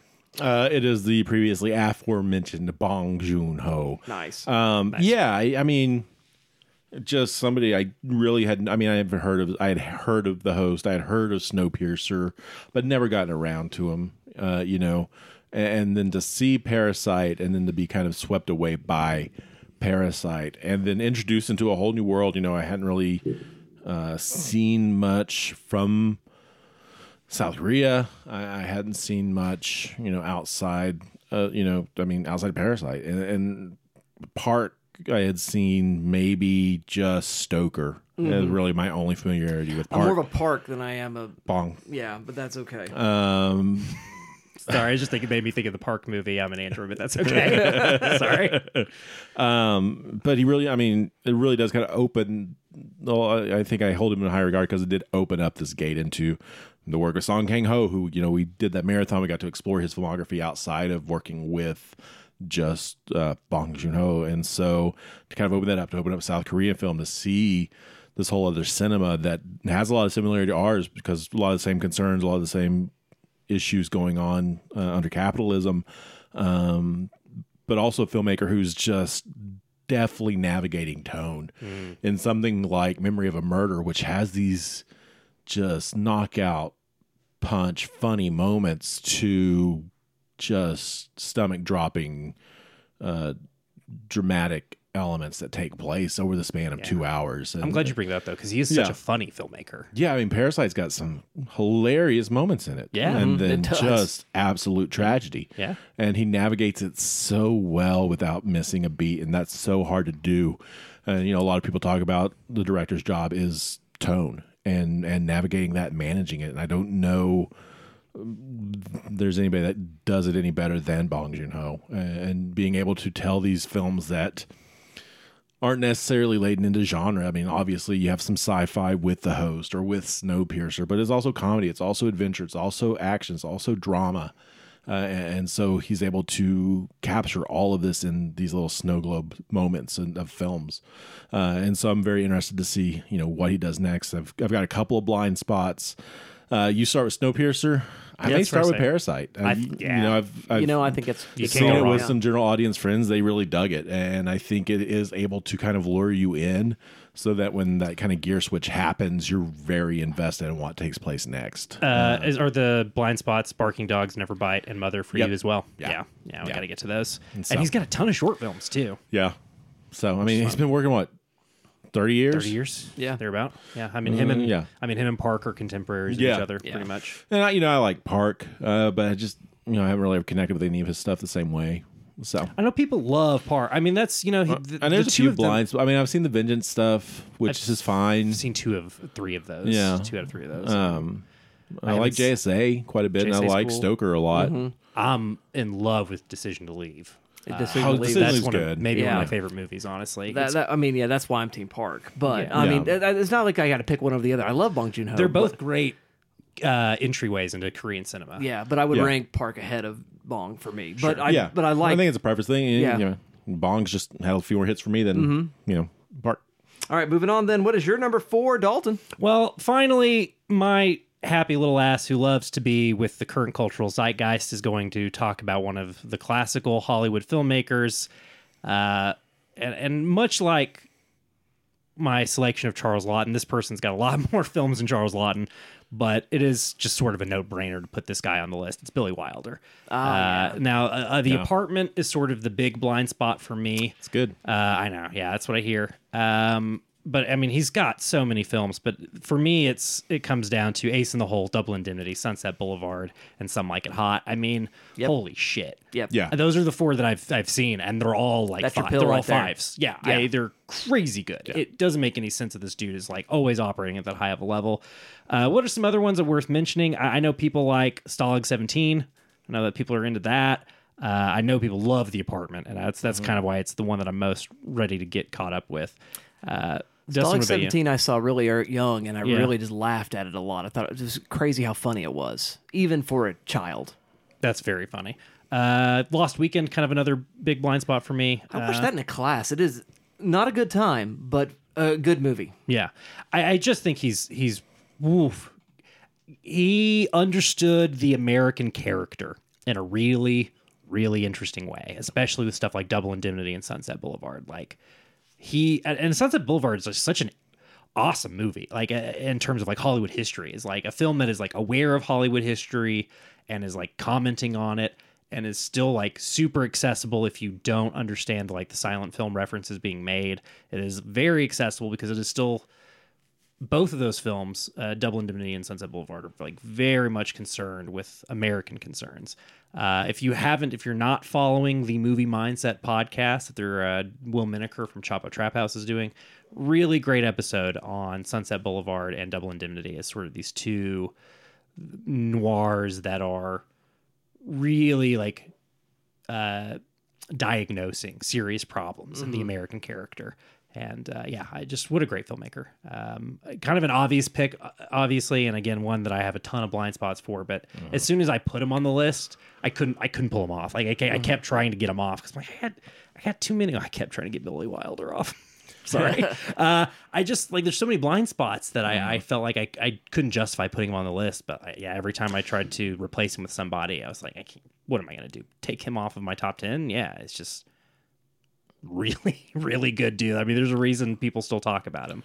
He was super on my short list, and that was the kind of the blind spotting was the thing that kept him from getting on there. Just because I've seen the ones you've mentioned. I've seen 5 Graves to Cairo. I've seen Sabrina, and I love Sabrina quite a bit as well. But I didn't know. But I was close to doing it for Sunset Boulevard alone, right? Yeah. It's one of those. Incredible movies. I think the one I would say you start with, and it's one that I remember when we first started hanging out, was one that you recommended to me. It's Ace in the Hole. I think that's a really fun one to start with. Yeah. Or Some Like It Hot. I mean, Some Like It Hot is a blast, that's just man. funny. It is a blast. Yeah. Yeah, it's very fun. And like, boy, does it actually age well, weirdly. Yeah. Yeah. Yeah, I mean, that ending. Yeah, it's kind of Surprisingly. shockingly Yeah. progressive for the Yeah. 60s. Yeah. Really cool stuff. Yep. Dustin, who's next on the list for you? Number 4 is probably my biggest surprise. Okay. As I was thinking about this, and this is one of those things where I'm taking the riffer because there are I knew Michael Bay was going to get on here somewhere. incorrect. Where a couple of filmmakers I really like, but they just don't quite have the total package for me. So Roland Emmerich. I thought you're just going to keep messing with me. So I thought a lot about Mario Bava, and I thought a lot about Dario Argento. And then I thought a lot about Alejandro Jodorowsky. You went with Mario Luigi? He's my And favorite. They all had a baby from Denmark. His name is Nicholas Winding Refn. Nice. Okay. And sure. I love Refn. And I watched for the first time the Pusher trilogy in nice. preparation for it. Yeah. Pusher 2 is so good. Oh my gosh, it's so good. And I love Tom Hardy and Bronson. Obviously, Drive is incredible. And I really like Neon Demon and Only God Forgives. I know a lot of people give a lot of hate to both of those movies, but the style is just there for me. And I even watched an episode and a half of Too Old to Die Young. Oh, yeah. And With I Miles like Teller. it. I like it. It's so slow and staid, but it's not about that. It's a vibes TV series, Sure. Which is a weird thing to be doing. And I hate everybody in it, but I want to keep watching because it's so pretty and it just so works for me. Cool. And so, Winding Refn again probably didn't make anybody's list. I assume. I mean, 10 years ago, he would have because of Drive. Yeah. Just I one- mean, and Bronson just goes hard, Bronson's but so good. I just, honestly, I haven't thought about Nicholas Winding Refn in probably years. He just fell off the planet. Yeah. He did Too Old to... He lost a lot of years to Too Old to Die Young, and then just kind of...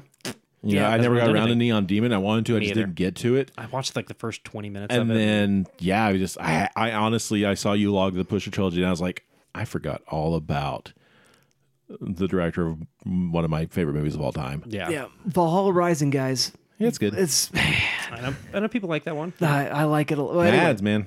Mads. is so good, and Mads is really good in Pusher 2. I saw you. He's in Pusher 2? Yeah, Nice. Check it He's out. in Pusher 1 as well, but he's a side character, and then it focuses on him for the second one. You logged Valhalla, and I thought it was what's the other Viking movie that just came out? Oh, the Robert Eggers one. Yeah. The Northman. Northman. I was like, man, Dustin really turned it around on the Northman. And I realized it was Valhalla Rising. You were logging. Yeah, no, I did not. Only room enough for one Viking movie in this decade. That's right. And it's, the Valhalla Rising's like the teens, isn't it? Teens, yeah. So anyway, that's number 4 for me, Nicholas Winding Refn. Number 3 is where we go next. What's number 3 We're for in you? the top threes. We're the top threes. Man, we really sped through this back half. Let's keep it up. We're rocking right along. This is where the list actually had some weight to it. The previous 7 entries, I was just kind of placing in. Like, there wasn't a lot of rhyme or reason to them, except for maybe Jordan Peele. But these top 3 were the ones I think I knew kind of from the onset that they'd be here. And so number 3, Dalton's already referenced him once in passing, and that's David Fincher. I mean, talk about, directors who make movies that Yeah. I'm very into or in my wheelhouse, and Fincher's there. Top 15 for me, probably. Yeah, I'm definitely always wanting to see what he does next. Top 50 for me, probably, but I like Fincher. No, Okay? yeah, That's fine. Yeah, Yeah. well, and you've got like a deep bench of international guys to pull from. Yeah. But Fincher just makes movies I'm interested in. I like dark. I like serial killers. I like, adjacent to spoopy. I like suspense. I like thrillers. I think The Game is good. I think Panic Room's good. Man, the game is really good. Yeah. I mean, he just makes really fun. Mank is the one thing I didn't get to because it just kind of dropped in the glut of content. And I didn't get around to it. I made my wife watch The Batman last night, Yeah. and it made me like Fincher more. Yeah. Yeah. What's that got to do with Fincher? 7. Oh, I duh. mean, just the impact, I think, Yeah. of Fincher, right? We'll may talk about him some more next week, I'm sure. But I think that he's just one of those directors that stylistically, he obviously shaped film, following the mid-90s. I think, he's, him and Tarantino, Kevin Smith were kind of those American 90s directors that everybody wanted to emulate in some way. And I think he shaped, his work on Seven shaped production design for the next 2 decades. You can see its fingerprints even on something like Memory of a Murder or Parasite, where that's still kind of prevalent. Or even over in TV with the CSI franchise. Yeah, absolutely. Yeah, I mean, the procedural, has a long life thanks to Fincher's work. And so I'm curious to see what he does next. I'm interested in what he does. I just enjoy the kind of stories he tells. Also, is he the one that saved Guillermo del Toro's dad from a kidnapper, or was that Cameron? I'm sorry, what? One of them did something wild like that. Fought off a kidnapper. I don't remember for the Guillermo story. del Toro's dad. I'll have to look it up. Yeah, Okay, yeah. I'll do that. Get on that. Well, y'all are we talking. need that tea. What's your entry pill for Fincher? For Fincher? Yeah, where do you tell people to start? I mean, that's one people are probably familiar with. Girl with the drag tattoo. No. No. You know what? I think the game. Yeah? Okay. It's so lesser seen, but it's so fun. Yeah. Nice. I that think a call. lot of people turn off Panic Room because I don't remember that it got a huge critical. It made money, I think. I don't But I don't know if it was a remember. big- It's kind of Foster's really forgotten. good in it. Yeah, and I like Panic Case stew. Room. Baby case stew. But That is K-Stew. yeah, Jared Leto with dreads. yeah. My As a entire choice. brain just Or fell not dreads, out. braids. And then Yeah. Dwight Yoakam, Yeah, Forrest Whitaker, wild cast on that movie. Yeah. Man. Okay. it's good stuff. He's got every one of his movies has an insane Yeah. cast. Yeah. I'd probably go with the game or Gone Girl. Gone Girl's kind of mine. I Yeah. think I go Gone Girl. Yeah. That's a movie about America, baby. Yeah. So there you go. It's David Finch. All right. Number 3 for you, Dalton. Number 3 is the previously mentioned Guillermo del Toro. Yes. He's a pretty big gateway into cinemas for me. I before I even realized that I was like getting into it, you know what I mean? Because like I see Blade 2 when it comes out as a kid. I see Hellboy as a kid when it comes out. So like he's becoming a foundational filmmaker for me before I'm even like fully like activated as a movie watcher. And then by the time I'm just like getting really into it. And, I watch Kronos in college for a Spanish paper and like I'm deeper in and I finally catch up with Pan's Labyrinth because of all the hype it had when it came out. Maybe a couple of years after it came out. So I'm maybe still in high school when I get to that one for the first time. So I'm just like slowly getting more of the filmography into my veins, like as I get more into film, and like it just like the totality of the work really speaks to me. And I'm with Arthur, like, he just wants to sit in the corner with these monsters. yeah, I want to see you sit in the corner with your monsters, buddy. I want to. I get it.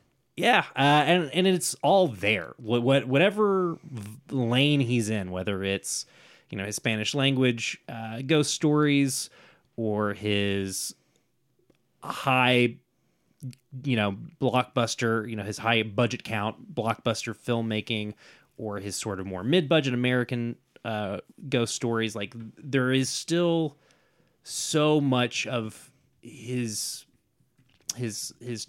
interests on screen. Whether it's a lady that's fucking a fish monster or it's a guy being driven to such a low point that he'll eat chickens just to have the applause and have the booze, He's just an Okie with straight teeth. One all-time great line. Man. Yeah, I don't know. I don't think I can say anything about Guillermo you guys haven't already like done a really good job of laying out. Arthur can say something about Guillermo that none of us knew. What is that thing? Oh yeah. Sorry. So it wasn't Fincher. I think conflating Fincher's stories with Brad Pitt doing weird stuff. But it was Jimmy Cameron. So during the production of 97, this is coming from animatedtimes.com. During the production of 97's Mimic, Del Toro's father, Federico, was kidnapped off the streets of Guadalajara and kept for ransom. And Jimmy Cameron reached out to give him the $1 million for the ransom and also recommend a negotiator to help get his dad home safe. See, I really wanted to be Jimmy Cameron and Arnie just going after him with a bunch of sawed-off shotguns. See, you don't even need to go there. Back up to what really happened. James Cameron has a hostage negotiator on standby. He had a suggestion ready to go. That is insane. Well, also, in light of recent events, Jimmy Cameron also seemed to have intel ahead of the Navy and many media outlets about the fate of a certain event recently. Submersible, yeah. Yeah. Truly a fascinating odd man who I'm glad Yes. didn't make any of our lists, but Maybe he should have. I don't know. He's a character. Yes. And if we're looking for director, like if being a character is part of the criteria for making this list, maybe Jim should have gotten more serious consideration. But, Guillermo's a character in his own right, to keep it on theme. I like that he's into monsters. I like that he's into clocks. I love his little clockwork bullshit that he does. Yeah. I'm into it. It's goopy and drippy. I'm into his aesthetic, and I'm into his collaborators. He always assembles a good cast, and it just like, again, even when it's something like Pacific Rim, he's so assured of what he's doing that like it just feels of a piece with everything else. Yeah. Like it all feels cohesive, even though it is like very different. I say get in there with, The Shape of Water. I think it's a fine place to start. Oscar you winner. start with the Oscar Absolutely. winner. You can't go wrong there. And it's, all of his movies, not all of his movies, a lot of his movies are interested in the forces of fascism and totalitarianism and where that rears its head time and again throughout history, and the ways in which that film is about sort of America in the 50s, I think is really interesting. And kind of an interesting outgrowth of something like Pan's Labyrinth.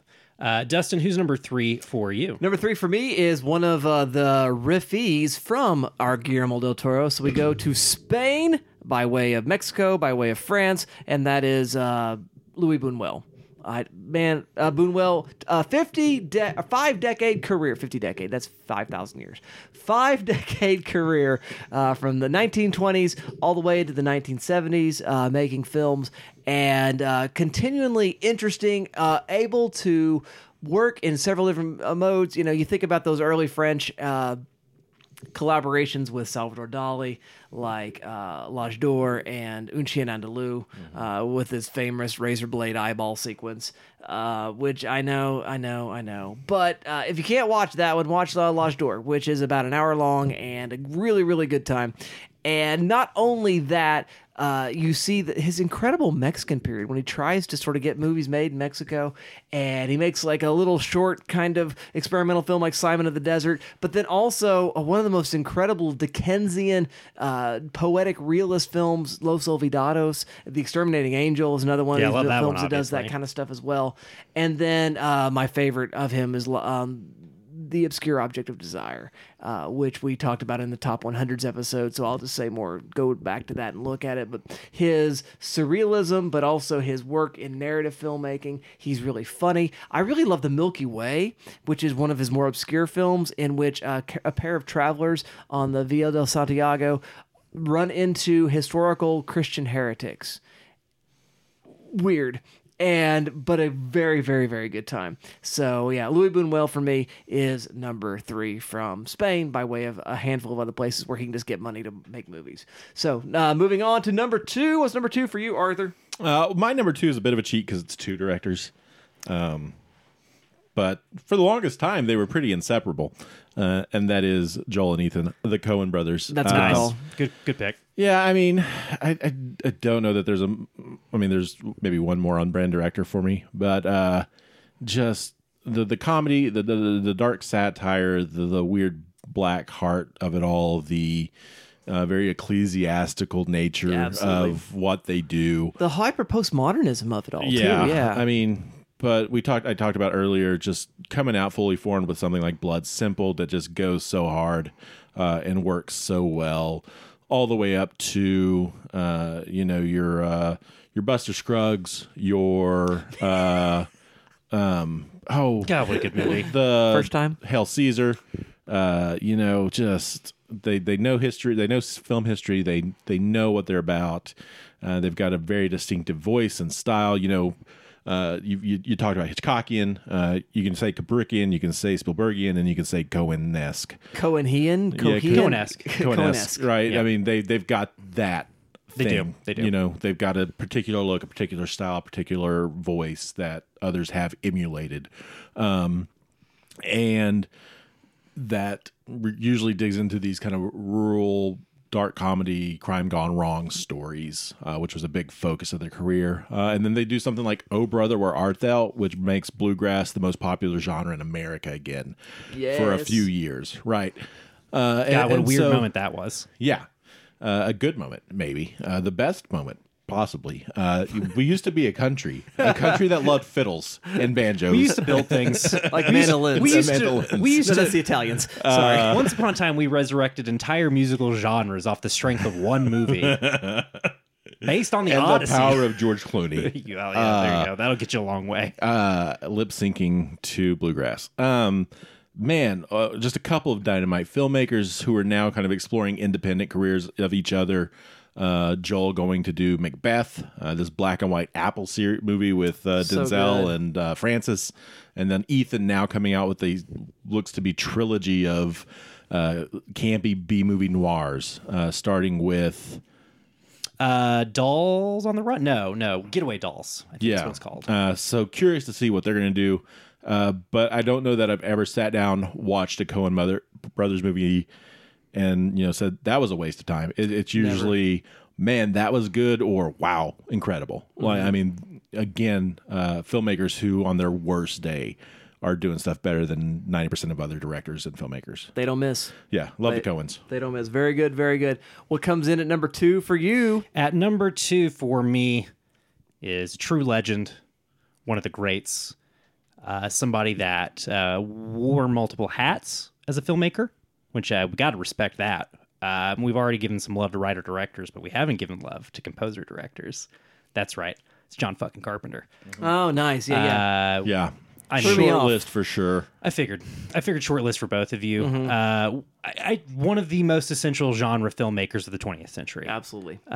Like some of the other filmmakers on my list, you kind of have to pretend the filmography ends a little early if you want to not have to talk about the Ward. But even something like Ghost of Mars, I know people that are defenders of that one. That's a blind spot for me, but I know people like it. But I mean, the Apocalypse trilogy alone. Yeah. I mean, The Thing is one of the... Do you read Sutter Kane? Yeah. My favorite horror movie? One of the best horror movies ever made, undisputably. And then you've got Prince of Darkness and Mouth of Madness, which are, much lower key, not as seen. I like them both. I mean, they're both not... Neither of them is the jaw-dropping achievement that The Thing is, but they are both like in a similar tone and vibe and mood, for sure. And that's what I mean, this is talk about a filmmaker who has his finger on the pulse, but I just love this dude. I respond to this dude's worldview so wholeheartedly. He's just got this, I wouldn't even go as far as to call it misanthropic, because he likes people, but he just has like a low opinion of our ability to get anything done. It is a very cynical worldview that assumes we are fighting an uphill battle and losing it. And I don't know, that resonates with me. He's Tommy Lee Jones in Men in Black, right? Now, a person is smart, but people are stupid, panicky animals. Yeah. That's absolutely the worldview of John Carpenter. Yeah, I mean, it's all in this interest with evil is always there, right? And how does the encounter with evil like shape and form you? And how do you respond to that, whether it is the shape of Michael Myers or a full-scale alien invasion in They Live? He's always doing something very interesting. And I just... Look, I couldn't make room for Michael Mann on this list. I couldn't make room for one of the great action filmmakers. So I had to make room for the great horror filmmaker. You've got Del Toro already, so you got a horror filmmaker. Yeah, GDT is more of a personal choice, somebody that kind of helped me get into movies. Carpenter is somebody that I didn't like really get all the way into until I was already into film, and it just like every time I go back in. And I'm still not a completionist. Still haven't seen Christine. Yeah. I still haven't seen Memoirs of an Invisible Man or Dark Star. So I've got a couple to catch up with. Yeah. Dark Star I've not seen. But I've seen that Elvis movie. Oh yeah, the Elvis TV movie. Yeah. Forgot about that. With Kurt. What? He did a TV movie with Kurt very Russell. Early. Yeah. Wild. Yeah. He's got that Showtime TV movie too, I think. Didn't he do one of those like Did Masters, he do one of the Masters of Horror TV movie? That makes sense. Yeah, makes sense. But I get like the real meat of the filmography is just so indispensable to me. And again, I've got multiples of his films on my top 100. So obviously his career speaks to me, but he's just And again, another guy that's like very influenced by Hollywood history. And it's so interesting to me because he never, much like his contemporary Wes Craven, didn't like see himself as a horror filmmaker and just kind of ended up stuck working in that mode and made the most of it and really like made exciting, interesting films, even if they weren't like always what he wanted to be making, which I think is interesting. Like, and again, you hear he's just like a no bullshit guy, man, which I love about him. He'll be so honest in interviews about like what the industry is like, and like what he wanted out of his career, and that's what's so interesting to me is a guy that like is one of the all-time greats, period. And still like is unhappy with his career. And I just like that resonates with me too. I'm just like interested in this guy who wanted more, even though like what he got was like just such an undisputed achievement. Yeah. And now, he smokes weed and plays video games and watches Laker games. Yeah. Good retirement. Dude just wants to vibe. Yeah. He's just hanging compose. out. And I love that. Didn't he do the score for like, one of the Halloween remakes, right? Him and his son are working on stuff. Yeah, I think him and his son did music for the new Firestarter, and then for the David Gordon Green Halloween movies. I think him and his son composed some new stuff, which is fun. He just wants to write music with his kid. Yeah, that's just cool, man. What a cool guy. Yeah. When you just grow out of making films. He's 70 years old. Not everybody has to be Scorsese. You're allowed to retire, and I love that about John Carpenter. He doesn't have like a fallow period because he did two kind of duds and was like, all right, I don't want to deal with this bullshit anymore. Who's your number 2, Dustin? Number 2 for me is Andrei Tarkovsky. Nice. Stalker is one of my favorite movie of all time still. I think I said it very, very provisionally a year ago when we were doing that. And I'm like, nope, it's still my favorite movie right now. And Tarkovsky doesn't miss either. Even with, some of his biopics like Andrei Rublev or The Life of Ivan, nonetheless, those are maybe lesser, but they're still great. And then, you've got stuff like Mirror, you've got stuff like The Sacrifice, you've got Solaris, which is not necessarily, it's an interesting response to 2001. And even though I would probably rather watch 2001 than Solaris, I like what Solaris is doing a lot more in some ways. And so a spiritual, humanistic time sculptor of a filmmaker, which is an interesting sort of metaphor for what you do when you do cinema. And he really does kind of think in those terms as he makes his films. And so for me, number 2 is Andrei Tarkovsky. We forgot to say on our number 2s kind of what the entry point we would recommend is. So for Coen's, what would you say, Art? You know what? Oh my God, I just forgot the title. I had it in my head earlier. Burn After Reading. Nice. I think would be an entry point because if you can vibe with Burn After Reading, you're on board for anything else they do. I think I'm going to go with, I want to say The Thing just because, but that's, if you're not into like gore, that's going to be tough for you. Yeah. So I think They Live is maybe the move. It's gross. That's fun. It's a little gross. But it's fun. Like you can hang with it if you're not with into the gross Roddy Piper and all that for fun anyway. Yeah, it's the greatest fight scene put on camera. Exactly. One of the all-time great fight scenes, a great sense of humor for a film, and an all-time great ending. Maybe one of the best endings ever. Come on. They blow up the radio station and then it cuts to the woman with the alien whose disguise doesn't work anymore. My God. Incredible stuff. What about for Tarkovsky? Stalker. Yeah. Go with Stalker. Just go with the best one, and from there you can chase your way Call it through. a day. Yeah, if you like it, keep going. If you don't, you do the one thing. Yeah. Mm-hmm. Yeah. So that's what I would say with that. You'll know if you're in or not. Yeah. Based on that. For sure. Yeah. It's time. It's time. It is time. We all have selected a favorite filmmaker, a favorite director, somebody who speaks to us at a deep level, someone who sees into our very dreams and understands us. I don't know. I don't know. I don't know what that may be accurate. Yeah. I don't know. What do you guys look for in your favorite filmmaker? Is it somebody that just like got you into film? Is it somebody that, like you connect with their worldview? Is it somebody who's like films you always have fun revisiting? Like what were you looking for in your number 1? I definitely thought about Always Fun to Revisit. Mm-hmm. I definitely thought about what turned my academic crank when I started getting involved in that side of film watching. What are you thinking, Art? Yeah, I mean, revisiting is big. I think viability to introduce new audiences maybe as well. I think there's a little nostalgia as well because of the affinity my mom had for this director as well, and introducing me to their work early on. Yeah, I get that. And holding it in such high regard that it's just kind of latched on, and then understanding later that impact. I think singularity was a thing for me too. Like just the way in which there's really nobody else quite like this person. That was a big part of it for me. Yeah. There's just no other filmography like this one. I guess there's maybe one filmography on my list that's kind of similar, but this is really, there's just like nobody else like with a career like this. All right. What's number one for you, Art?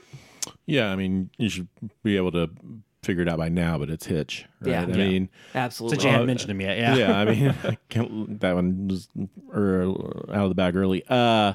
Yeah, I mean, again, a director or filmmaker whose movies my mom introduced to me, someone she held in high regard. You know, we got to watch Rear Window, we got to watch Vertigo, you got to watch Psycho, you got to watch The Birds. So that was always kind of a part of my, I think, film DNA as I started to get more into it, and then to realize sort of the extent to which his impact is, right? I mean, to have a adjective named after you, to put out that kind of output that he did. And again, like you said, I mean, not everything was a hit, but again, another director whose even worse days are still pretty good days. Lifeboat's kind of meh, but I'd watch it right now. Yeah. You know, I mean, compared to his own work, you know, Lifeboat's not Vertigo. Right. But compared to maybe something from somebody else at that time, right? It's the best stuff there, yeah. And I think, you know, he's one of those filmmakers that from that period whose work I can keep in a back pocket. And, you know, when I have a class of students, you know, never seen a black and white movie, never seen anything since before they were born, I can be like, I think you're going to like this, and show them Rear Window, show them Vertigo, show them Psycho, and they're going to be into it, right? And I've had it work a number of times. The students really buy into that. And, you know, there's not, you know, I love Casablanca. Students don't go for it. You know, Sunset Boulevard, they kind of like because it's weird, right? But Hitch is on a level of, he understood his audiences, and I think there's something generational about that there's something intrinsic in audiences. They want to be thrilled, they want to be excited, and they want to be engaged. And I think he maybe understood that better than most filmmakers working then and now. And so I like what he does. You know, there's that importance factor as well, that kind of canonization that we get into with it, but also I like his movies. And, you know, I enjoy, I've got 2 under my belt so far, but I had a friend, she's never seen any of his work. She'd been put off kind of by Psycho and the horror elements there. Sure. And I was like, well, we got to watch some of this stuff. So we've watched Rear Window, we've seen North by Northwest, and kind of becoming this series of Hitchcock happy hours where we go back and watch some of these movies. Oh, that's so fun. Good time. My end game is to get her to watch Psycho, but we'll see what happens. Good luck. Good luck with that. What's number 2 for you, Del Tony? Where do you tell people to start? Psycho. I would assume. This is my first one. I think even more so than Rear Window. Yeah. I think Rear Window, I love Rear Window, but I think it can be a little slow to get into, you know. But once Grace Kelly's hooked, the audience is hooked. Yeah. But I mean, Psycho. Yeah, that makes sense. Yeah. I mean, if you haven't figured it out now, for me, it's the Wachowskis. Yeah. It's Lily and Lana Wachowski. Much like Arthur's pick of the Coens, this is a filmmaking team that does not exist anymore, which I think makes them even more worth inclusion, you know, because there is a defined body of work, and we probably will not be getting any more. If you stop at Bound and The Matrix, if they'd gotten hit by a bus after the release of The Matrix, they would be 2 of the most important filmmakers that ever lived. And while we've talked about riffy and riffer and sort of media literacy kind of defining parts of the filmmaking as we've gone over these lists, I think these are 2 filmmakers that like that. Riffy is huge. They're sort of like the first 21st century filmmakers in that their media reference points are not just film. It is comics and anime and video games, and it is a sort of a totality of like and Baudrillard, and media philosophy. Yeah, it's all there, and it is like so interested in how we engage with storytelling, how we tell stories to one another, how things like find themselves into the firmware of our minds. And I think they're so exciting. And yeah, you might not like the Matrix sequels. You might be an incurious, small-minded person, and that's okay. Good for you. Good for you. I like for you that your worldview is so small that you can watch the Matrix sequels and bounce off of them entirely. Good for you that you don't consider whether or not your life is a waste of time, and that you truly feel like the special in your life. Good for you. But we can move on from that and look at their works as writers and producers on The Animatrix, which is just like a great piece of like mixed media, meta text. This sort of like one of the first examples of sort of a multimedia franchise as we understand them today. Transmedia storytelling. That was exactly. Jenkins. Thank you. That was the word I couldn't fucking think of. But even there's sort of second unit director work on V for Vendetta, which is I think a flawed adaptation, but a very fun and interesting movie. Of course, Arthur and I are great lovers of Speed Racer, another adaptation. Yes. I mean, truly their best work. I mean, I would say I wouldn't argue with anybody who said that. There is no MCU without Speed Racer. There is no The Volume without Speed Racer. And obviously there's no Speed Racer without George Lucas's prequel trilogy. But really they took that sort of green screen set and said, how much can we really integrate animation and computers into the filmmaking, and how much can we take the tone of anime, can we take the tone of animation and put it in a live action film? And like, obviously they're standing on the shoulders of something like Who Framed Roger Rabbit, but there is no, the last 10, 15 years of tentpole filmmaking doesn't exist without their filmography.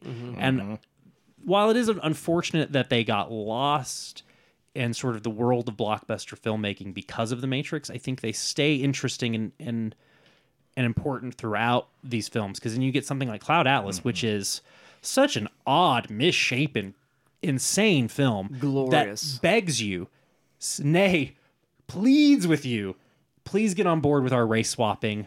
I know it's weird. We know the prosthetics only kind of work. We know that there are like all sorts of socio-political issues with the race swapping, but if you can get on board with it, it's crazy misshapen film. It is a like really beautiful humanist text, and I guess I look at this as the flip side of Carpenter, right? The Carpenter speaks to my cynicism, and the Wachowskis speak to my optimism.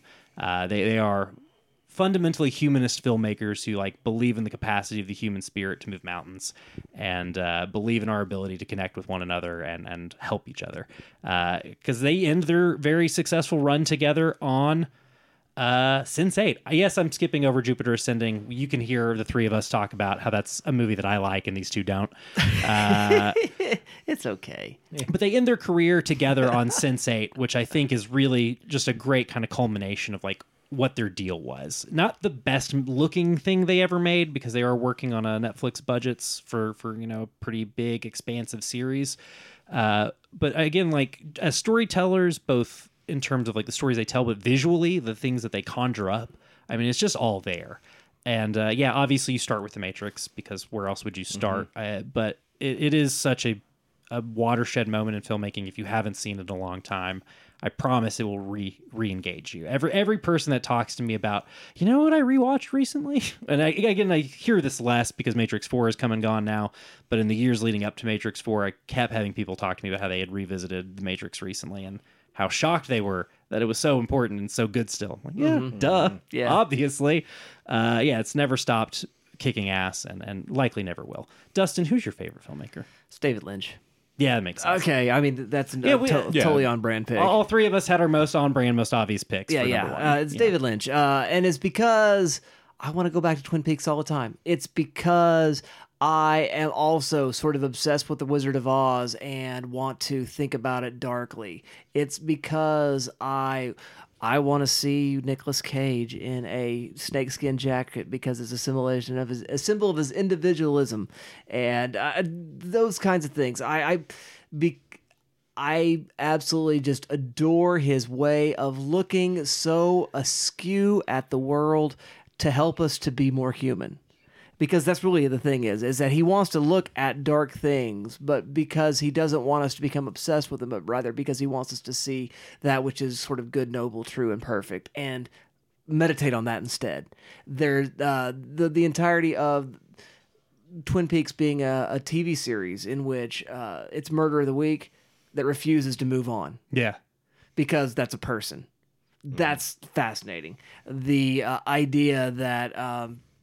of Kyle MacLachlan's obsession with Isabella Rossellini and Blue Velvet, so that he can see that this sort of dark underbelly is not for everybody, and to reject the world of Frank and then run off into the sunset with Laura Dern. You saying that made me switch my answer, by the way. You should start with Bound. You should start with Bound. Yeah, don't start with The Matrix. Start with Bound. God, what a movie. Good call. Yeah, but Bound makes me think of Blue Velvet in a lot of ways. Yeah, absolutely. I think it's they are similar riffs on noir storytelling. Yeah, they're a piece to one another. Yeah. And so, he's an interesting experimentalist. He's Eraserhead is an incredible movie that's like the best student film ever. And his filmography never disappoints, even when it's disappointing, like Dune, because he still manages to be himself despite all of the sort of De Laurentiis interference that goes on with that. So, for me, it's on brand, 100%. It's David Lynch. Well, there you have it. The three of us remain who we are. We like the filmmakers we like. Whatever. Despite 10 years of growth making this podcast, and despite all the changes from, how these lists would have looked back then to now, We're still basically us. Yeah. 10 years ago, who's one director would have been on this list? That's Fincher. not. Yeah. For sure. 10 years ago on this list would have been maybe Wes Anderson. I had to think about him, especially after Asteroid City this weekend. I really had to give him some thought. List, I think. He made the short list without me even realizing it. Not a filmmaker that I think of as somebody being one of my guys, but I pretty much always like his stuff. Yeah. What about you? I mean, Nolan, I think. Yeah. I mean, especially that 1-2 punch of Prestige and Dark Knight, and then I really like Dark Knight Rises. So yeah, I mean, he probably would have been nice. Yeah, there you go. Any final thoughts? We've already done social media stuff, so you know where to do that, listener. I guess rate, review, and subscribe if you're not already. If this is the first episode you're jumping in on, weird place to start, but fun for you, I guess. Go see somebody's movie that you've never seen before. See a new director this week. That's what I want to give you. See, it doesn't matter who, on our list or not on our list, but you're like, hey, there's a director people talk about, and I've never seen any of their movies. Watch one of those. Let's we are now obligated to say some female filmmakers we like because our lists didn't have enough. Check out the work of Lynn Ramsey, Chantel Ackerman, Nicole Holofcener. Those are Kusama, Greta Gerwig, Andrea Arnold. Yeah. Film got ruined at some point in its history. It used to be a lot of female filmmakers working in the silent era and in the interwar era. And they're all lost. Yeah, there's a lot of film history that's just gone, and a lot of female filmmakers, like Karen Kusama, for instance. Tamara Jenkins.